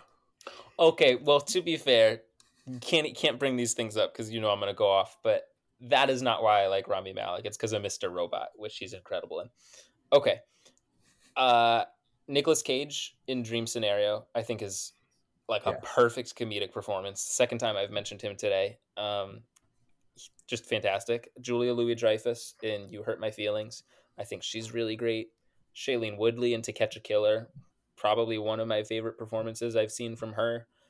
And then I will say, even though I didn't really like this movie other than the music, Melissa Barrera in Carmen is quite good. And I like the Scream movies a ton. She's never been my favorite part of the last two, like of the new sort of core four. She's always been the one I've had the most trouble getting on board with. So it was Yeah. kind of nice to see her in Carmen and be like, oh my gosh, she's crazy talented. She's really, really good in this. I think that rounds us out for this Yeah. category. Let's go on to outstanding movie. And I guess this could probably just be a shorter conversation than all the other ones because we've basically hit on everything. So I guess start throwing out some that you would consider to be the best movie out of this group. How to Blow Up a Pipeline. That's it. I think it's the best one. Okay.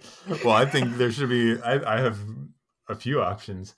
Well, I know. I just didn't. You said we didn't want to talk about it, so I was like, "That's my pick, number Yeah. 1A."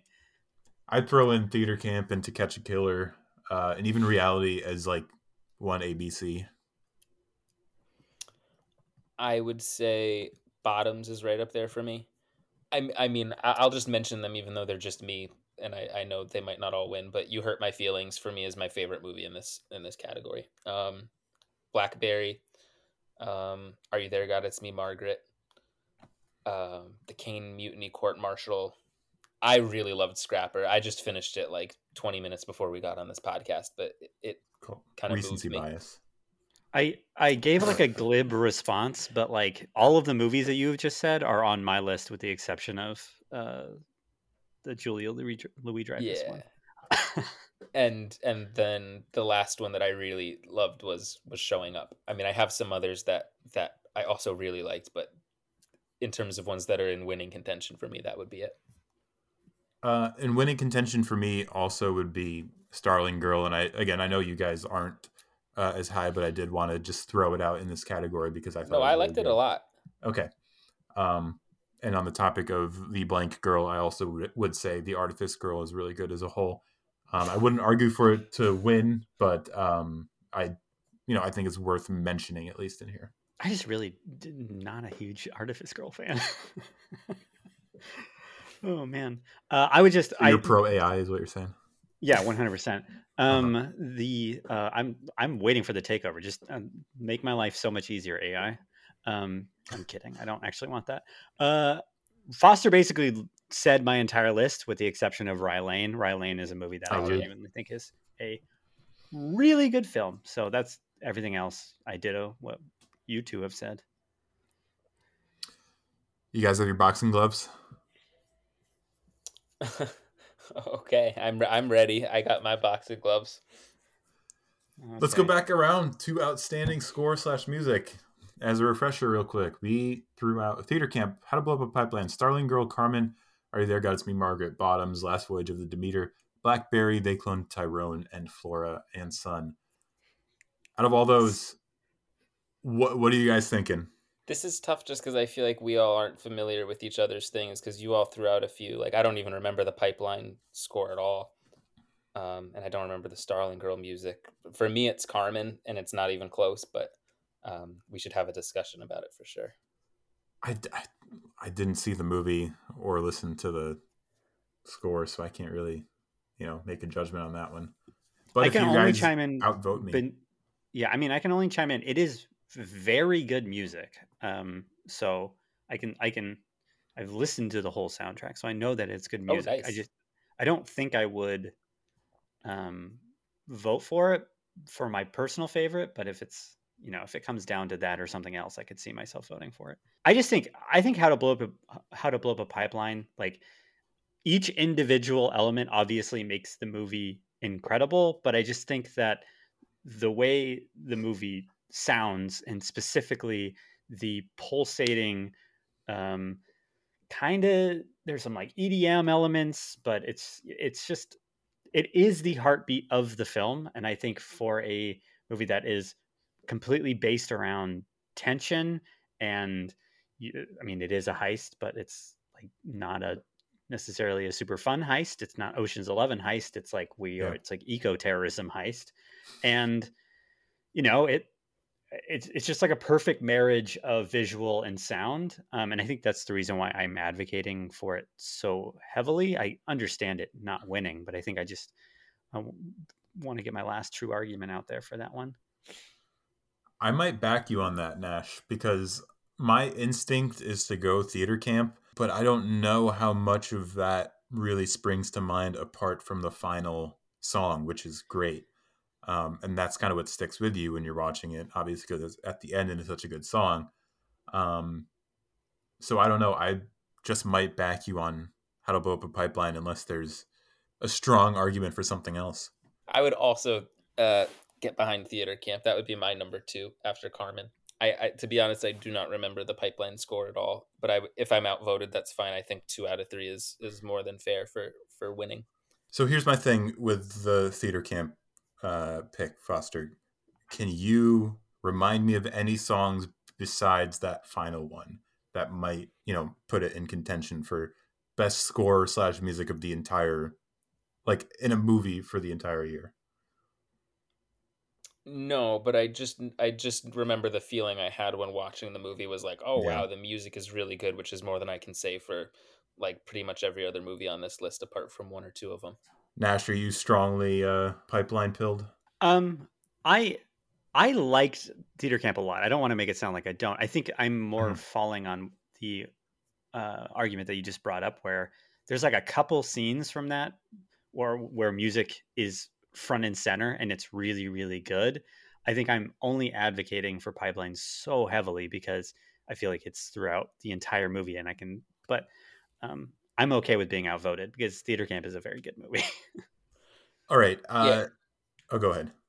no, I was just gonna say it's not like I'm over the moon about Theater Camp as a movie or the music. To be quite honest, I'm just more proposing it as like a secondary pick for me since I know no one's gonna get behind Carmen. So I was just trying to think of one that we all have seen and know the music enough. But I'm fine if you two are pro Pipeline. No, yeah, just in life, I'm pro pipeline. I know. I was thinking good phrasing Yeah, on my part. I think the way that we should do this is after some, Kane Mutiny inspired deliberation, we should give out our official votes. So my official vote is going to be How to Blow Up a Pipeline. Foster, what is yours? I mean, it's Carmen. Nash? Pipeline. The Alscar goes to How to Blow Up a Pipeline. I'm sticking to it. I'm It really sticking rolls to off the tongue, Alscars. doesn't it? It does. It does. Speech from the Uh, pipeline itself. we blew up the pipeline. Ugh. Outstanding visuals. To Catch a Killer. Skinamarink. How do you say Ennis mean? What did you say it was? I love it. Do that. Say All it I that think right. it's way. just men. I think it's just I men. think it's Ennis Main. It's like Maine. Oh. Okay. it's from some other country that doesn't know how to speak words correctly. I Anyway, got the to get last out of voyage here. of I the got to get out of here. I know you're going to be canceled by association. The last voyage of the Demeter, Rye Lane, Chicken Run, Dawn of the Nugget. She came to me, and they cloned Tyrone. I really like the visuals in To Catch a Killer. Like I said, it's so much better than a procedural crime drama has any right to be, and yeah, it's just really good. That's my first instinct. With they clone Tyrone kind of being a secondary pick. I actually think for like really similar reasons, but for a different movie, I think that's the reason why Rye Lane is my first pick. But then yes, Mm, Tyrone is probably my second pick. I think what it's doing within kind of the genre is feels really fresh and original. So sure. So my first pick would be one of the horror movies, one of the three I mentioned, either Skinnamarink, Ennis Main, or Demeter. But my second pick would also be They Cloned Tyrone, and I wonder if that might be where we end up, just by way of compromise. Uh, yeah, I wouldn't mind it. I wouldn't mind making that my official vote. Um, just I don't know. I think Rye Lane was really good, and I enjoyed it. I wasn't quite as over the moon about it, just in general, as everyone else seemed to be. Um, though I guess looking back, I really did think the visuals were, like you said, Nash, more inventive than the genre kind of typically has. I don't know. Do you guys have any other thoughts? Any other arguments before we vote? Not particularly. I'd be good with Tyrone. I also like the visuals in Rye Lane, by the way. So if people would rather Rye Lane over Tyrone, I would be fine with that too. I I will say I have. Oh, go ahead, Nash. I was just gonna say I think I'm also on board with Tyrone winning here. I think it looks great. So is a deserving vote getter. Well, if we do our first round where each of us vote for a different movie, we can change our votes because I still just want to go with my heart for this first round and say To Catch a Killer is my vote. So that's what my official vote is going to be. So you guys can go with whatever you want to start off. Okay. I mean, if we're gonna, I mean, my heart says Rye Lane, so I'm gonna say Rye Lane is my one vote, is my first vote. I mean, Sure. Yeah, my heart is saying Ennis Main, which is I know it's a random movie, but I would say to anyone listening just to look up the trailer because it's a very cool looking movie. from my friends that really like horror and folk horror, they love this movie. So like, I have heard from other people that it is a very good movie that looks incredible. So I can kind of through hearsay plus one you, but I'm not going to be voting for it. um, my compromise vote is officially going to be They Clone Tyrone because I know no one's Yeah, going to To Catch a Killer. Yeah, same here for me. same. So kind of by not so begrudging default, the Oscar for outstanding visuals goes for They Clone Tyrone. It really does roll off the Huzzah! tongue. You just add an L to Oscar and it's the same. It's nice. Um, outstanding story. You hurt my feelings. The Kane Mutiny, Marshall Court, whatever. Reality. Are you there? Gotta Me, Margaret. Blackberry. Dream Scenario. 1001. To Catch a Killer. Sharper. Fallen Leaves. How to Blow Up a Pipeline. And She Came to Me. I don't know. This There's one's a lot tougher. here. Yeah, I don't have a first instinct. I don't either. Are there any As here I that like you aren't on board for? Maybe it'd be easier by process of elimination. we can read a couple. Yeah. I'll read Fallen Leaves just because two of us haven't seen it. I have Yeah, not I seen didn't Sharper. either have I. Sharper. That one is one that I just wanted to shout out, so I'm okay with that And being I have read. not seen 1001. Oh, That one probably doesn't need to win. okay. For if me. if that's your attitude, then I guess even if I voted for it, um, Dream Scenario, I really thought it kind of fell apart. Like I liked Yeah, it. I don't need that one in there. Okay, I liked it for a good amount of time, but yeah, I didn't. It's an incredible performance, but I actually think Mhm. specifically the story is what bums me out about it. So I don't think, yeah. I agree. Blackberry, I would also. You guys might outvote me on this one, so I'm open to keeping it open. But Blackberry, I was missing any sort of heart or reason why at the center of it. It kind of just stated a lot of facts, was very entertaining, but didn't have that extra layer of depth to me. But I don't know if you guys would be on board with reading it to so early. Where are you at with Blackberry Foster? So I don't need it to win. Like for me, it would be like around 3 or 4 on this list. Probably Yeah, 4. I think that's where I'm at too. Yeah, I mean, just to come in the movie's defense a little bit, I think there Mm-hmm. is an interesting arc for Jay Baruchel's character where he starts to like value the pursuit of his job rather than the friends who helped get him there. Like with the Matt Johnson character in particular, I actually found that pretty moving when I watched the movie. And I think the movie also ends. I think he's like in the warehouse opening the boxes, Yeah, of the yeah, blackberries. It's kind of ends on a very memorable note to me. So I do think the story is pretty strong. But yeah, again, we can read this one out, especially since you're not on board. okay. Um, I don't know. Nash and I didn't really super love "You Hurt My Feelings" either. Yeah, that's fine. Yeah. I mean, to be honest, I'll just say that would be my number one, but we can read that out because, of course, I right. Um, um, though we could start calling this podcast that because that's how I feel every time I talk to you. calling it "You Hurt My Feelings." Yeah. What a bummer. Bummer, Just- bummer for Robert's feelings. I don't be mad at me would read out "She Came to Me," which I think for me is like a very I don't know how to how to phrase it. It's just like beyond description. The story. It's more like just interesting and wild because of how like many crazy things it pulls together, and you're just sort of in awe at like the the amount the of audacity. it's yeah I'm speechless. I Yeah. just don't have words for it, but like I wouldn't give it an award if that makes sense. No, I'm with Um, you.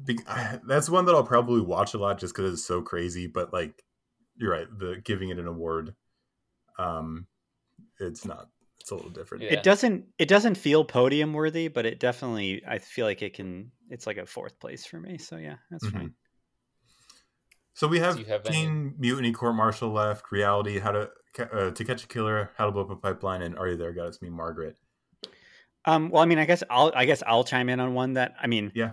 Reality wasn't necessarily my favorite movie. Like I think it's good, and I was interested in it because, like you, Robert, I didn't know anything about it going into it.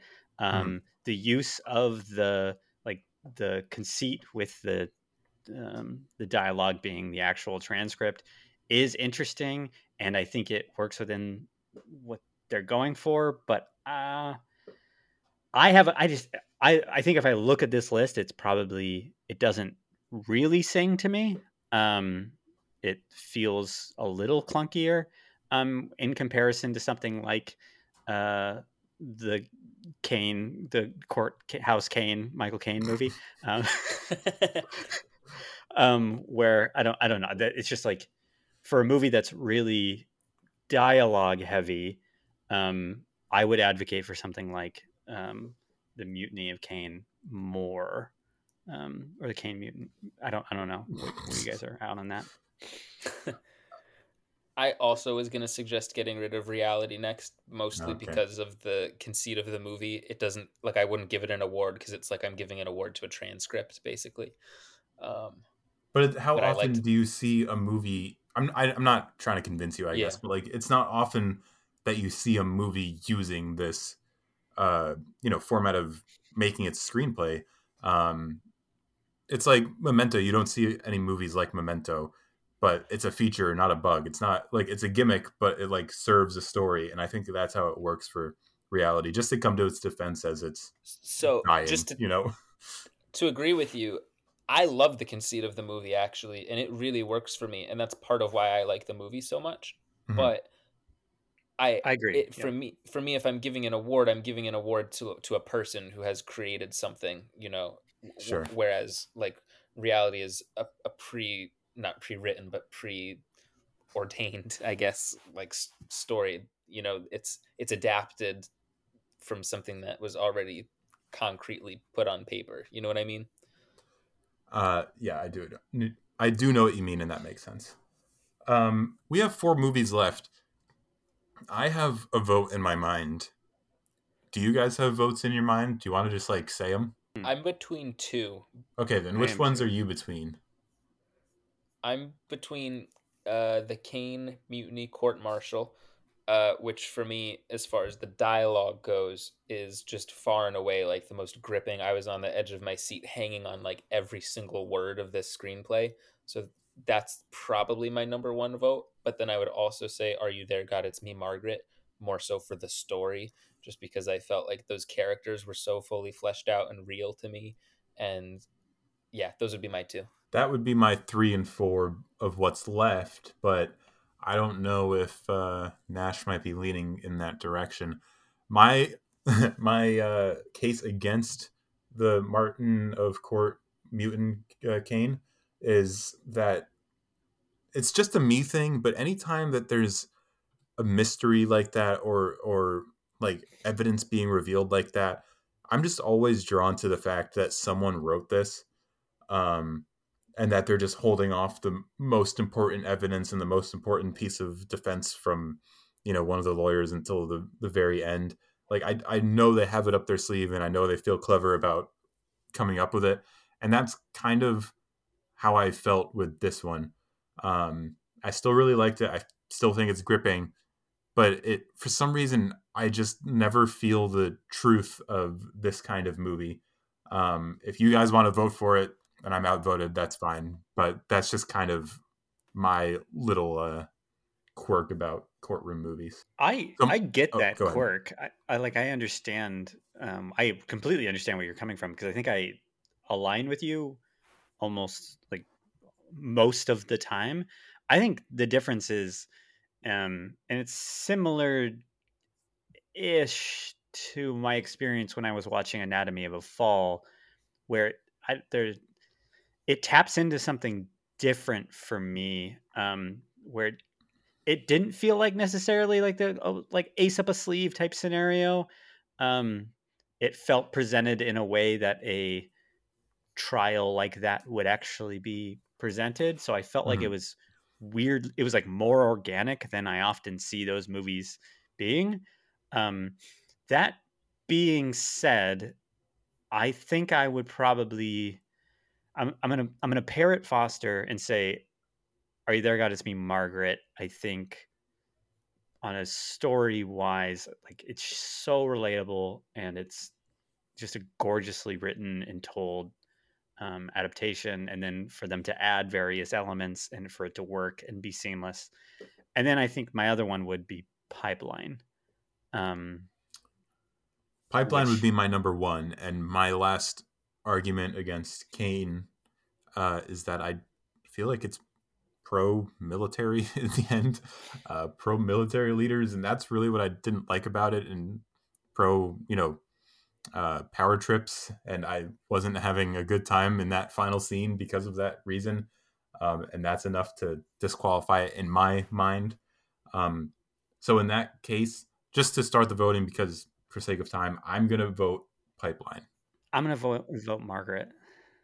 Okay, I mean, I'm gonna vote Kane Mutiny Court Martial. That would be my first pick. If we're going to the second round, concessions round, I'm gonna stick with Pipeline. What? Okay.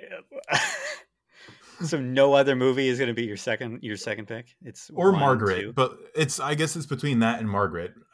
Because my second pick is Pipeline. So I guess if you what would Foster's second pick be? Wait, what was your first Mar- one, Nash? Margaret. Oh, my so in and that my second pick is Margaret. case, it probably should math out to being Margaret.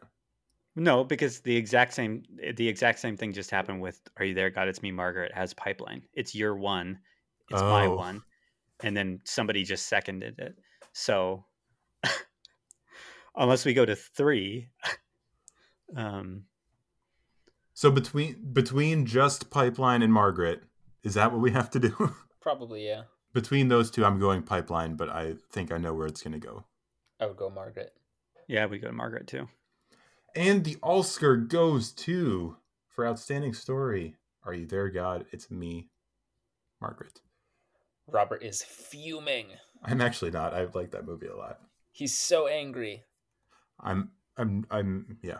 Outstanding ensemble. Are You There, God? It's Me, Margaret. Bottoms, Artifice Girl, Showing Up, How to Blow Up a Pipeline, She Came to Me, Reality, Theater Camp, Kane, Marshall, whatever the heck that movie is called, Blackberry, You Hurt My Feelings, and Memory for some reason.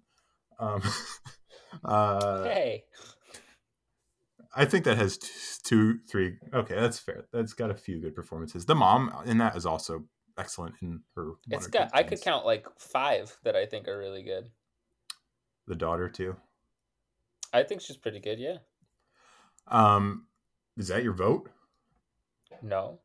I just had to come to the defense of a movie that you slandered on air. Okay. What are we thinking for this for ensemble? Memory. No, I'm just kidding. I think I'd go Bottoms as I'm looking at this list. My Or sorry, go ahead. I was gonna say my gut is Theater Camp or She Came to Me, like unironically. Okay, it's time you've the Nash She Came to Me conversation has been unlocked. She Came to Me is so good, and I think I really want to advocate it for one of these, and so this is the one I'm going to go real hard on because it's Okay. kooky crazy, and those three are so great. They're so wonderful. I think that they're giving incredibly earnest performances that like easily could have been parody, but it's like not like it like you said this a couple months ago. It believes in true love so much, and that's because of everybody involved feels so bought in to this alternate reality whatever the hell is going on, and it made me believe in love, man. And it's I I love what all of them are doing. They're so funny. They're playing on genuine emotion. um if I can like really advocate for one, it's gonna be She Came to Me in this one. Might not So win, but yeah, what I want to say about this is that uh, I don't want to spoil it because so many people still haven't seen it, but it goes into like this very weird place with two teenage characters that in any other movie would be taken incredibly seriously, like it's an important movie, but instead, like you were just saying, it's about the power of true love and the importance of being with the one. Um, and Evan Ellison and Harlow Jane are the actors who we didn't mention earlier.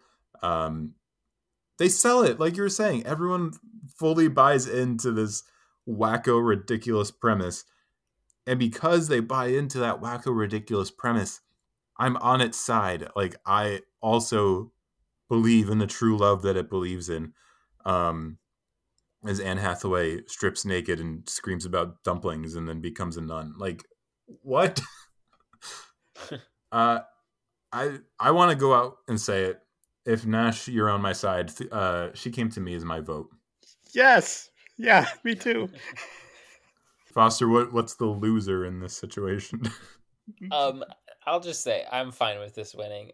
Like of all the categories where this could win, I feel like this is the one for it. Just because I watched this like a day or two ago, I feel like none of it works without the actors, Oh, okay, and okay. I I I feel like they sell it so hard because the movie is ridiculous. There's so many crazy things that happen in it, and Uh-huh. the character constructions are just so like inspired. I guess is the nicer way to put it. Like I think Marissa Tomei, Peter Dinklage. Peter Dinklage is, I think, like one of the best actors right now. He's just got such Oh an yeah. expressive face, and I have to say, not that he's my favorite morally, but the one who just like kind of cracked me up and killed me was Brian Darcy James.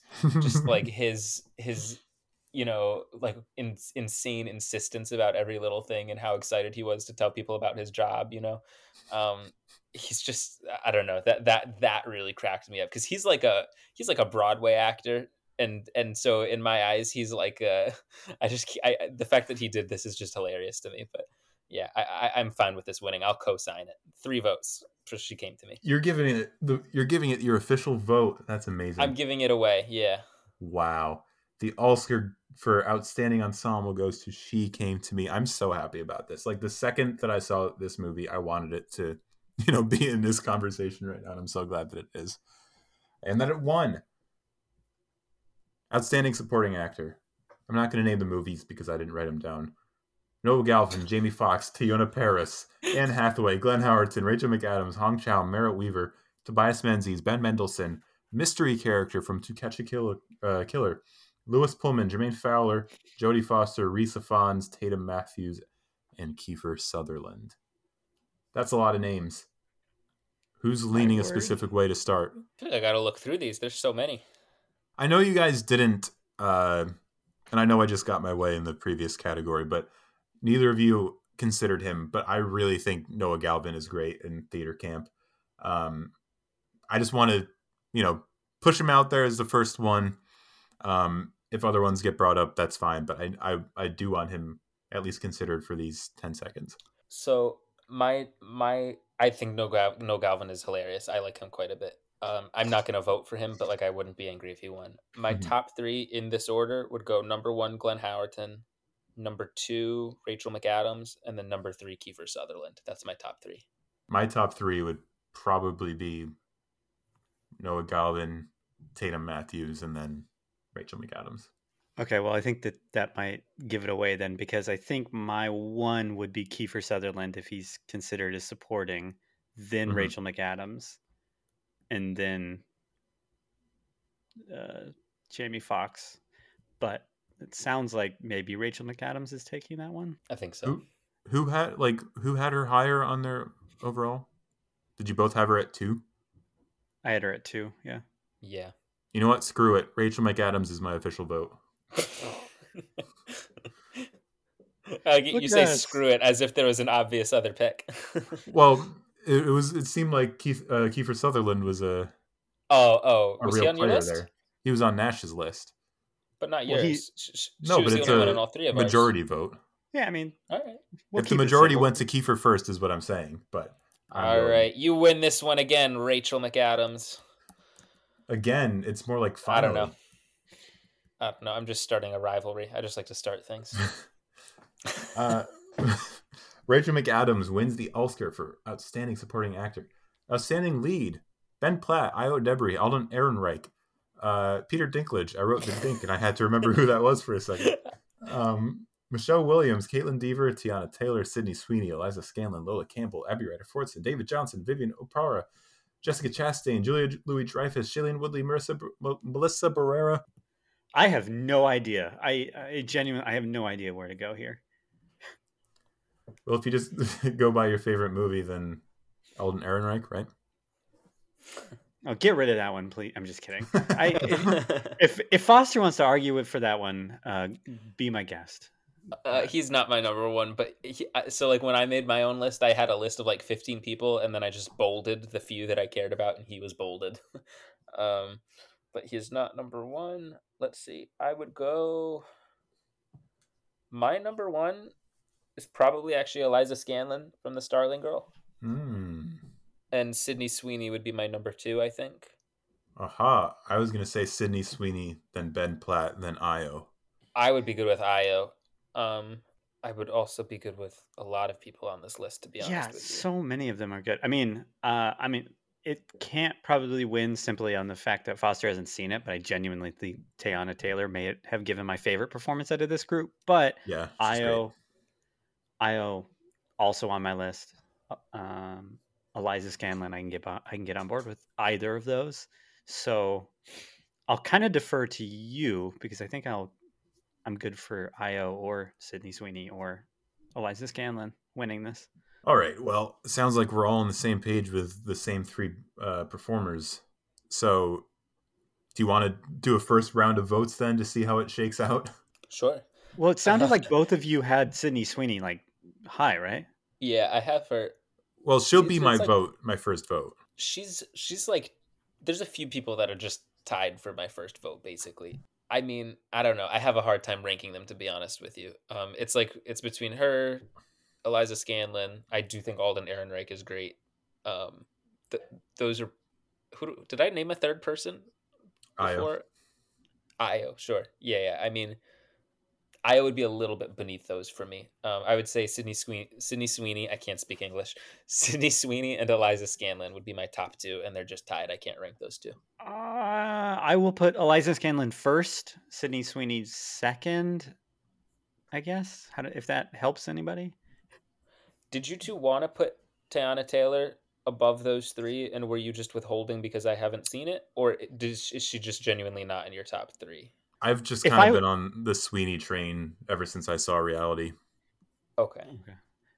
Yeah, I mean, if I had like a raw vote where like nobody, like it didn't really impact, I think I would vote for Tiana Taylor, but I just don't. I mean, in the spirit of the pod of making good content, as Robert says, I Yes. don't know if I would say she should win. So I think I'm fine with giving it to Sydney Sweeney. I'm also good with that. Okay, I was gonna say Foster, it's down to you because Um, I I think said Sydney Sweeney. Sweeney's kind of an inspired choice, honestly. So I might Okay. maybe just let's say Sydney Sweeney, especially since Robert, you feel like pretty strongly about Sydney Sweeney. Yeah, I just really liked that movie, and I thought she was great in it. So yeah, Hmm. And it so does Sydney, kind of hinges on her even more so, right? I think, than Eliza Scanlon because there's just more characters in Starling Girl, and like she has to Sydney Sweeney withhold like the kind of secrets of the movie for half of it too. So you're kind of like leaning into every word when she's talking. It's a great performance. Yeah, and I think with Starling Girl, I don't have to get too deep into my You just own hate life women. right now. Yeah, that's exactly why I chose Sydney Sweeney with Io as my third pick. Um, but with Starling Girl, that kind of story, I've seen so many like it, you know, that are kind of like a takedown of religion. And that should be right up my alley. But for that exact reason, it almost kind of falls on deaf ears at a certain point where it's just, uh, I'm kind of used to it. So the Sweeney performance, on top of just being a great movie, kind of showed me something new. And that was the difference maker for me on that one. So Sydney Sweeney, the Alscar for Outstanding Lead Actor. Best movie: How to Blow Up a Pipeline, Theater Camp, To Catch a Killer, Reality, Bottoms, You Hurt My Feelings, Are You There, God? It's Me, Margaret, Scrapper, Blackberry Showing Up, Starling Girl, Artifice Girl, and Rye Lane. This is the big one. Want to eliminate some before we do our big rankings? Yeah, let's eliminate some. Okay. Uh, I mean, we should eliminate "You Hurt My Feelings" because that's where I obviously was going I'm the first. only one who's gonna lobby for it. So "You Hurt My Feelings," relatable. That seems like the only good elimination to start off, though. I would eliminate "Artifice Girl." So I would also Okay, true, eliminate true. Artifice Girl. you take one of mine, I'm taking one of yours, Robert. Watch your back. Your days are numbered. I'd eliminate Showing Up, to be perfectly honest. No, Nash, how do you love feel I about showing up. that? I am okay with eliminating Showing Up. I don't think it's my highest choice. I think it's an incredible movie, but if you need a second on that, It Well, getting won't. rid of it. You can eliminate it. okay. It wouldn't be like in my top five. Kelly I would Reichardt also movies, I've seen 3 of them, and they're all 3.5 stars. Like, I always think she's just good. I'm still Who? waiting for Kelly Reichardt. Oh, Um, oh, I'm just waiting for one that blows me away. Nash, you were going to say something. I would eliminate Reality though. As Uh, a movie, I can get behind that. Yeah. yeah, I think the best part about that movie just won the award, Hmm. and I don't think it's better than other. I also would have eliminated reality. I'm also going to suggest Starling Girl to eliminate. Yeah, probably for all the reasons that I just said about that. I'll agree with you. I personally, I'm not voting for Blackberry, but I'm just gonna keep it on there because I know you guys both really liked it for now, at least. Can I do a compromise with you? Sure. Can if we take Blackberry off, can we take Catch a Killer off? Uh, yes, of How course. strongly do you feel that To Catch a Killer is like your outstanding movie of the year? Well, like for the whole year, including all Oppenheimer and all that kind of stuff. No. For these awards. No, no. Sorry. What I'm saying is, To Catch a Killer still landed at like 12 or 13 out of like the 150 movies that I saw. And I think it's Interesting. like the highest out of all of the movies I have on here. Um, I'll say both of those two movies that you two are talking about getting off would be in my top 5 of this list okay. right here of what we So still have left. hang on to them for Interesting. now. Do you want to say, as funny as Bottoms is, do you want to say Bottoms? Because that's kind of the main Okay, thing that it okay, has hold going on. for me is the humor. Okay, go for it. Well, let's do, because we have like two, three like straight like kind of comedy movies, right? Like which one is the highest? Like you have, because you have Theater Camp, you have Bottoms, and you have Rye Lane. We can get rid of Rye Lane if, because I know that's a me pick, but and I don't know where Foster has that, and I know Robert isn't as high on it. But between Theater Camp and Bottoms, which one do you think is like the better movie? I would easily say Theater Camp. I think that has more heart, better character depth. I think Bottoms just has a lot of like hilarious comedic setups, and that's kind of what I've thought ever since I saw it. So I Bottoms is my number one, I think, on this list. Okay. I'm just gonna say it. Okay. Um, I think Bottoms might take the. I think Bottoms is going to be more rewatchable for me. I think I would, if I'm like thinking in a vacuum, I think I like Bottoms more than Theater Camp by like a hair. to me, theater camp felt funny almost in like an improv way, where it's like you get these really funny people together and you give them like a great premise and they just kind of come up with gold. And there's some things to me that were written very cleverly, but like to me, Bottoms, I watch it and I'm just like, this whole thing is just like an insane brainchild of like a few really really funny people that just took this wild premise and did all these incredible things with it, and it's like the funniest people alive right now like put together in a movie. I love Bottoms. I think it's great. It's like the Um, hardest I've laughed in years. man, Whereas Theater Camp I just think is funny. but I think Theater Camp is more than just the laughs, though, and I don't think Bottoms does. That's my thing. Like I came off Shiva Baby, which I think is one of genuinely the best movies of the decade so far. Uh, and I was expecting a lot more from Bottoms, and when it was like just funny, like I'm not trying to take away from it. We're this is by the nature of Sure. this conversation. We're just I kind of have to, you know, take it down a little bit. Uh, but when all it gives me is laughs and not much else, I am kind of inclined to go in a different direction. I do get what you mean. I think it's also just a matter of a difference of like what we want out of movies. Because to me, that doesn't. You say that, and I'm not saying you're wrong at all. It just Yeah, it doesn't bother me with Bottoms. It's like to me being funny is enough for me. But but like for I do best movie also, out of this whole list, yeah. I mean, we're just gonna have to agree to disagree. okay. I mean, I'm not saying we have to make Bottoms the winner. It wouldn't be my pick for one to get rid of right now when it's my favorite of all of these. I would probably say Rye Lane is a little bit lower for me than some of these other ones. Yeah, I that can go. haven't redded it out, but I'm okay with reading it, and I will do so now. We haven't the one that we haven't mentioned really in this category is How to Blow Up a Pipeline, and I think to me at least that mixes like Nash was saying earlier that mixes the story, that mixes the music, a great ensemble of performances, um, character depth, like emotion that I care about. Like I want these people to succeed and to be okay. Um, and it has like it fills all the boxes of what I look for in a movie where it says something, I'm emotionally invested, it's exciting, it's well made, it has great music. Like I don't really think there's anything else I could ask for. Um, and that I think How to Blow Up a Pipeline would be my number one out of this whole list. I agree with you. I've been kind of trying to hold off a little bit because I sound like a broken record, but this is my eighth favorite movie of the year. I think that like it stands up there as movies that I will want to rewatch again, which factors high for me.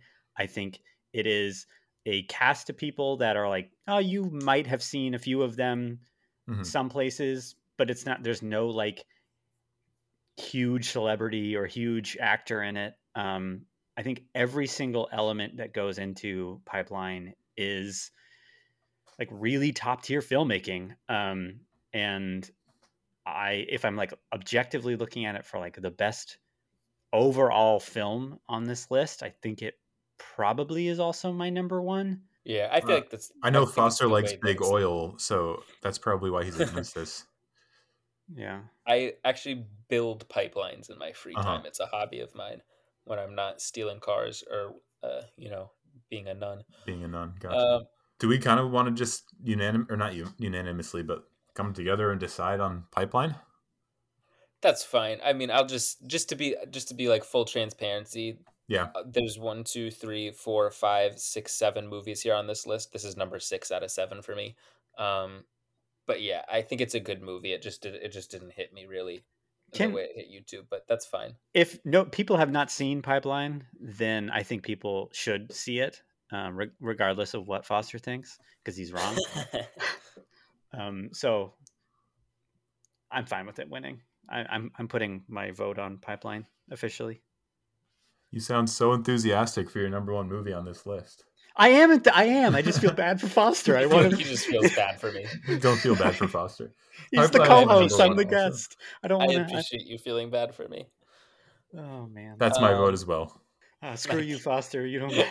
I've bottoms, I guess. But yeah, Pipeline, I guess it's going to be. That's as green as they come. How to Blow Up a Pipeline wins the Alscar for outstanding movie. Yeah, I guess that's it. And with a I'm so whimper. sorry. With I a wish, whimper. Wow. I wish I could be more enthusiastic so you two didn't sound so sad when this won. I'm very happy about it.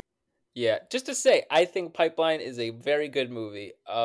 It's just not one I've thought about all that much since I watched it. I just sort of watched it, thought this was a good movie. It was tense. Everybody was good in it. And then I just didn't ever really think about it much again. But it's a very good movie.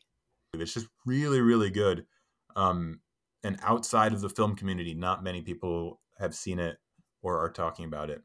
So if we're, taking ourselves too seriously and say, like, this is an important movie that people should see, that's another reason to crown it, in my opinion. I mean, as the just fan of the show, for like what you guys like are doing with the show, I think it's a really to that point. I think it's a really good representative of like a really good movie year. That like if people haven't seen it, there's a lot of good stuff in it.